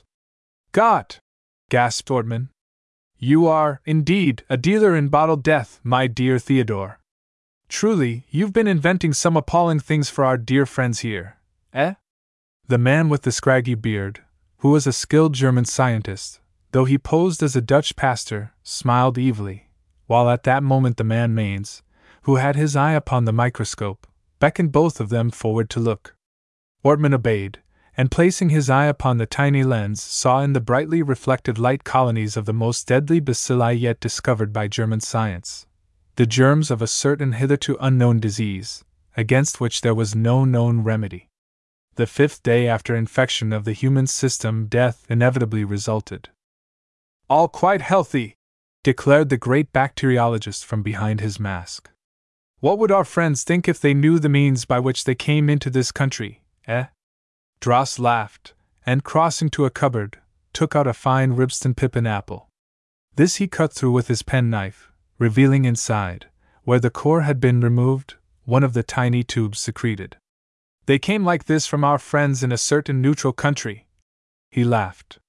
From tube after tube Maines took and examined specimens, finding all the cultures virulent except one, which he placed aside. Then, turning to Drost, he gave his opinion that their condition was excellent. "But be careful, most scrupulously careful of yourself, and of whoever lives here with you, your family and servants. The bacteria are so easily carried in the air, now that we have opened the tubes." "Never fear," replied the muffled voice of Ella's father. "I shall be extremely careful. But what is your opinion regarding this?"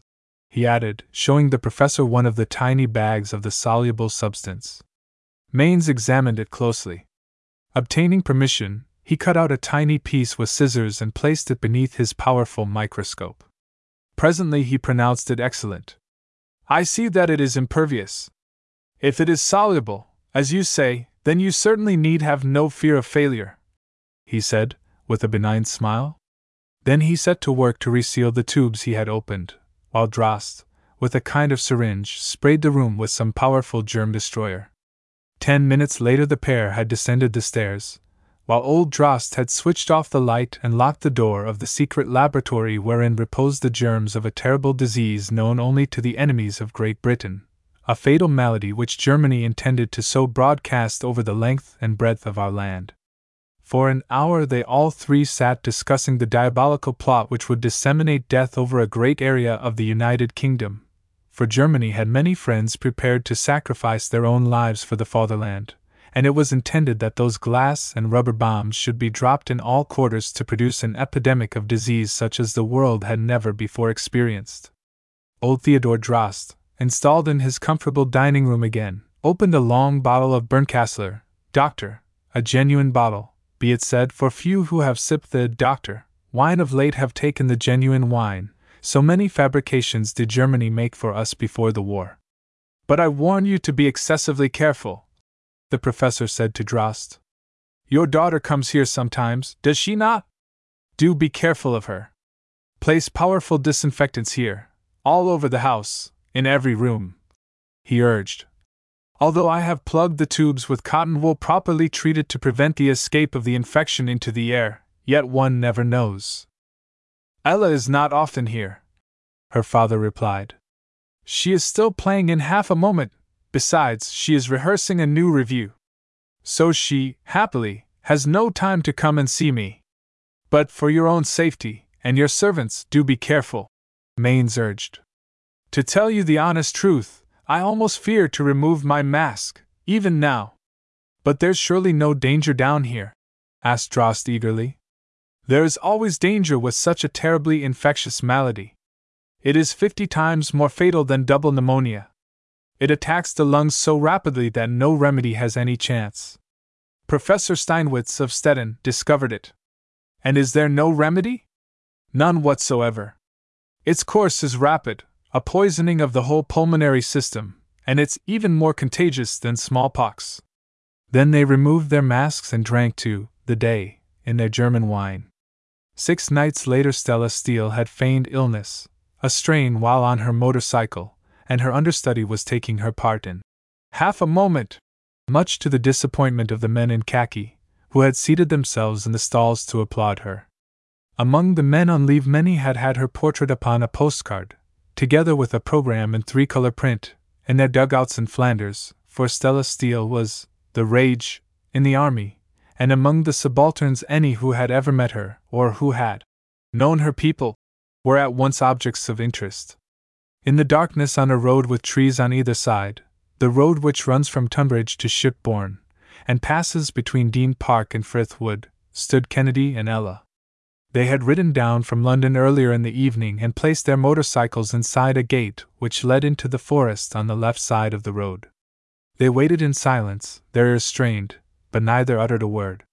Kennedy had showed his well-beloved the time. It was 1:30 in the morning. Of a sudden, a motor car came up the hill, a closed car, which passed them swiftly, and then, about a quarter of a mile further on, came to a halt. Presently they heard footsteps in the darkness, and in their direction there walked 3 men. The moon was shining fitfully through the clouds, therefore they were just able to distinguish them. The trio were whispering, and 2 of them were carrying good-sized kit bags.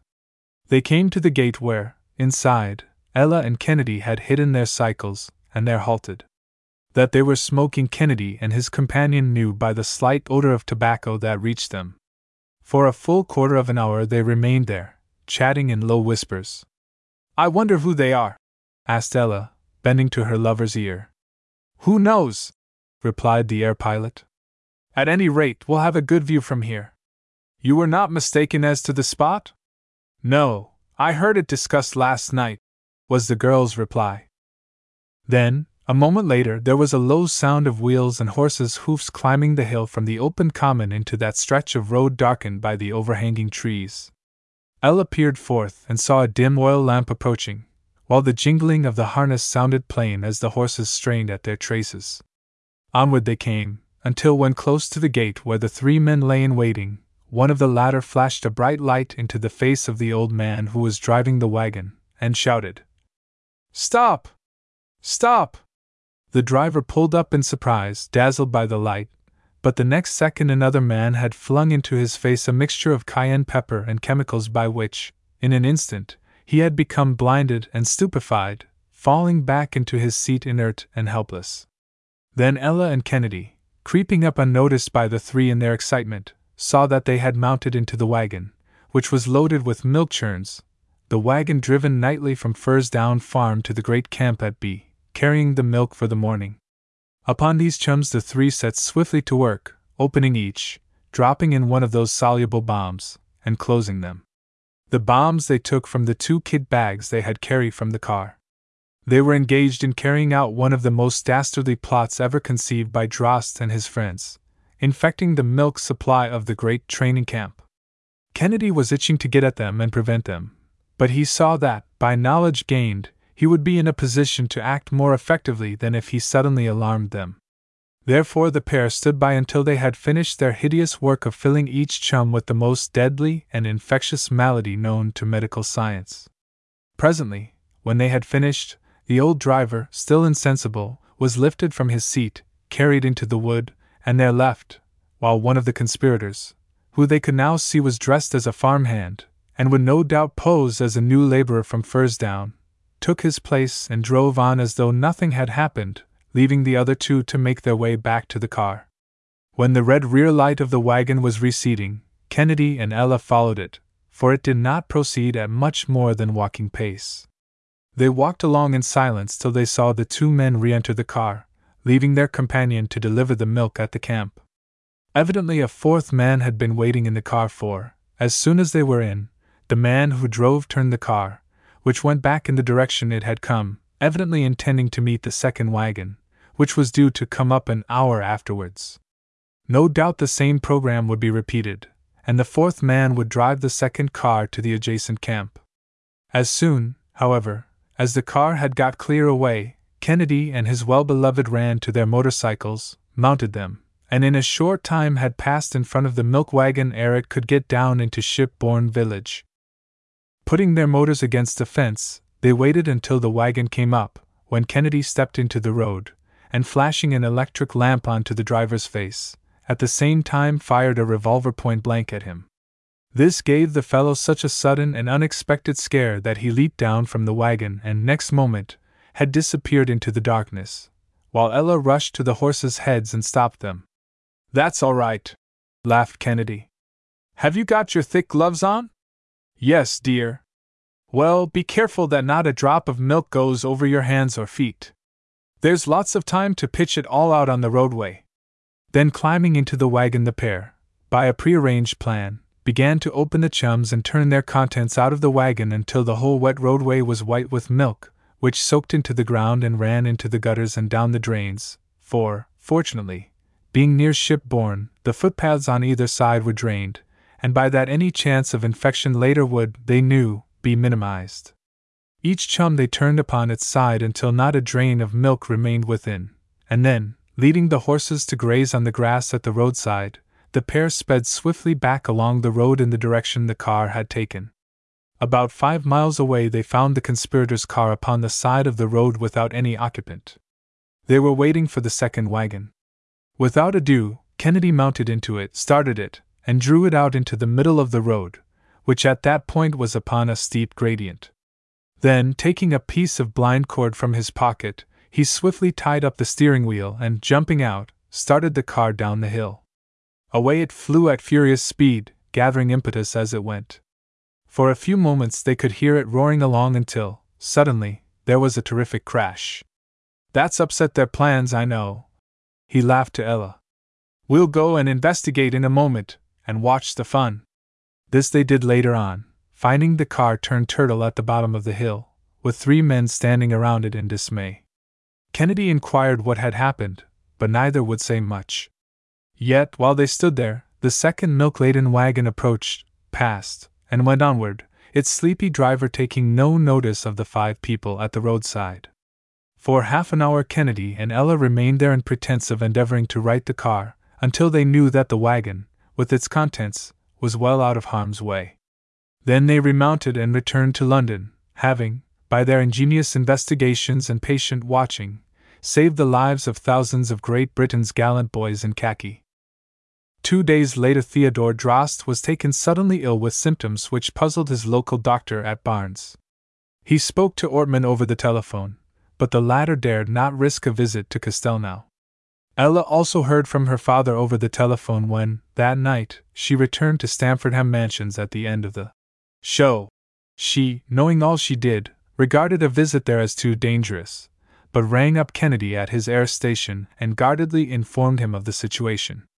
5 days later Theodore Drost lay dead of a malady to which the bespectacled doctor at Barnes gave a name upon his certificate, but of which he was really as ignorant as his own chauffeur. But the curious part of the affair was that while Drost lay dead in the house, and the night before his burial, a mysterious fire broke out which gutted the place, a fact which no doubt must have been a great mystery to Ortman and his friends. The Metropolitan Fire Brigade still entertained very grave suspicions that it was due to an incendiary because of its fierceness, yet who, they asked themselves, could have had any evil design upon the property of the poor dead Dutch pastor? The end. Chapter 1. Chapter 2. Chapter 3. Chapter 4. Chapter 5. Chapter 6.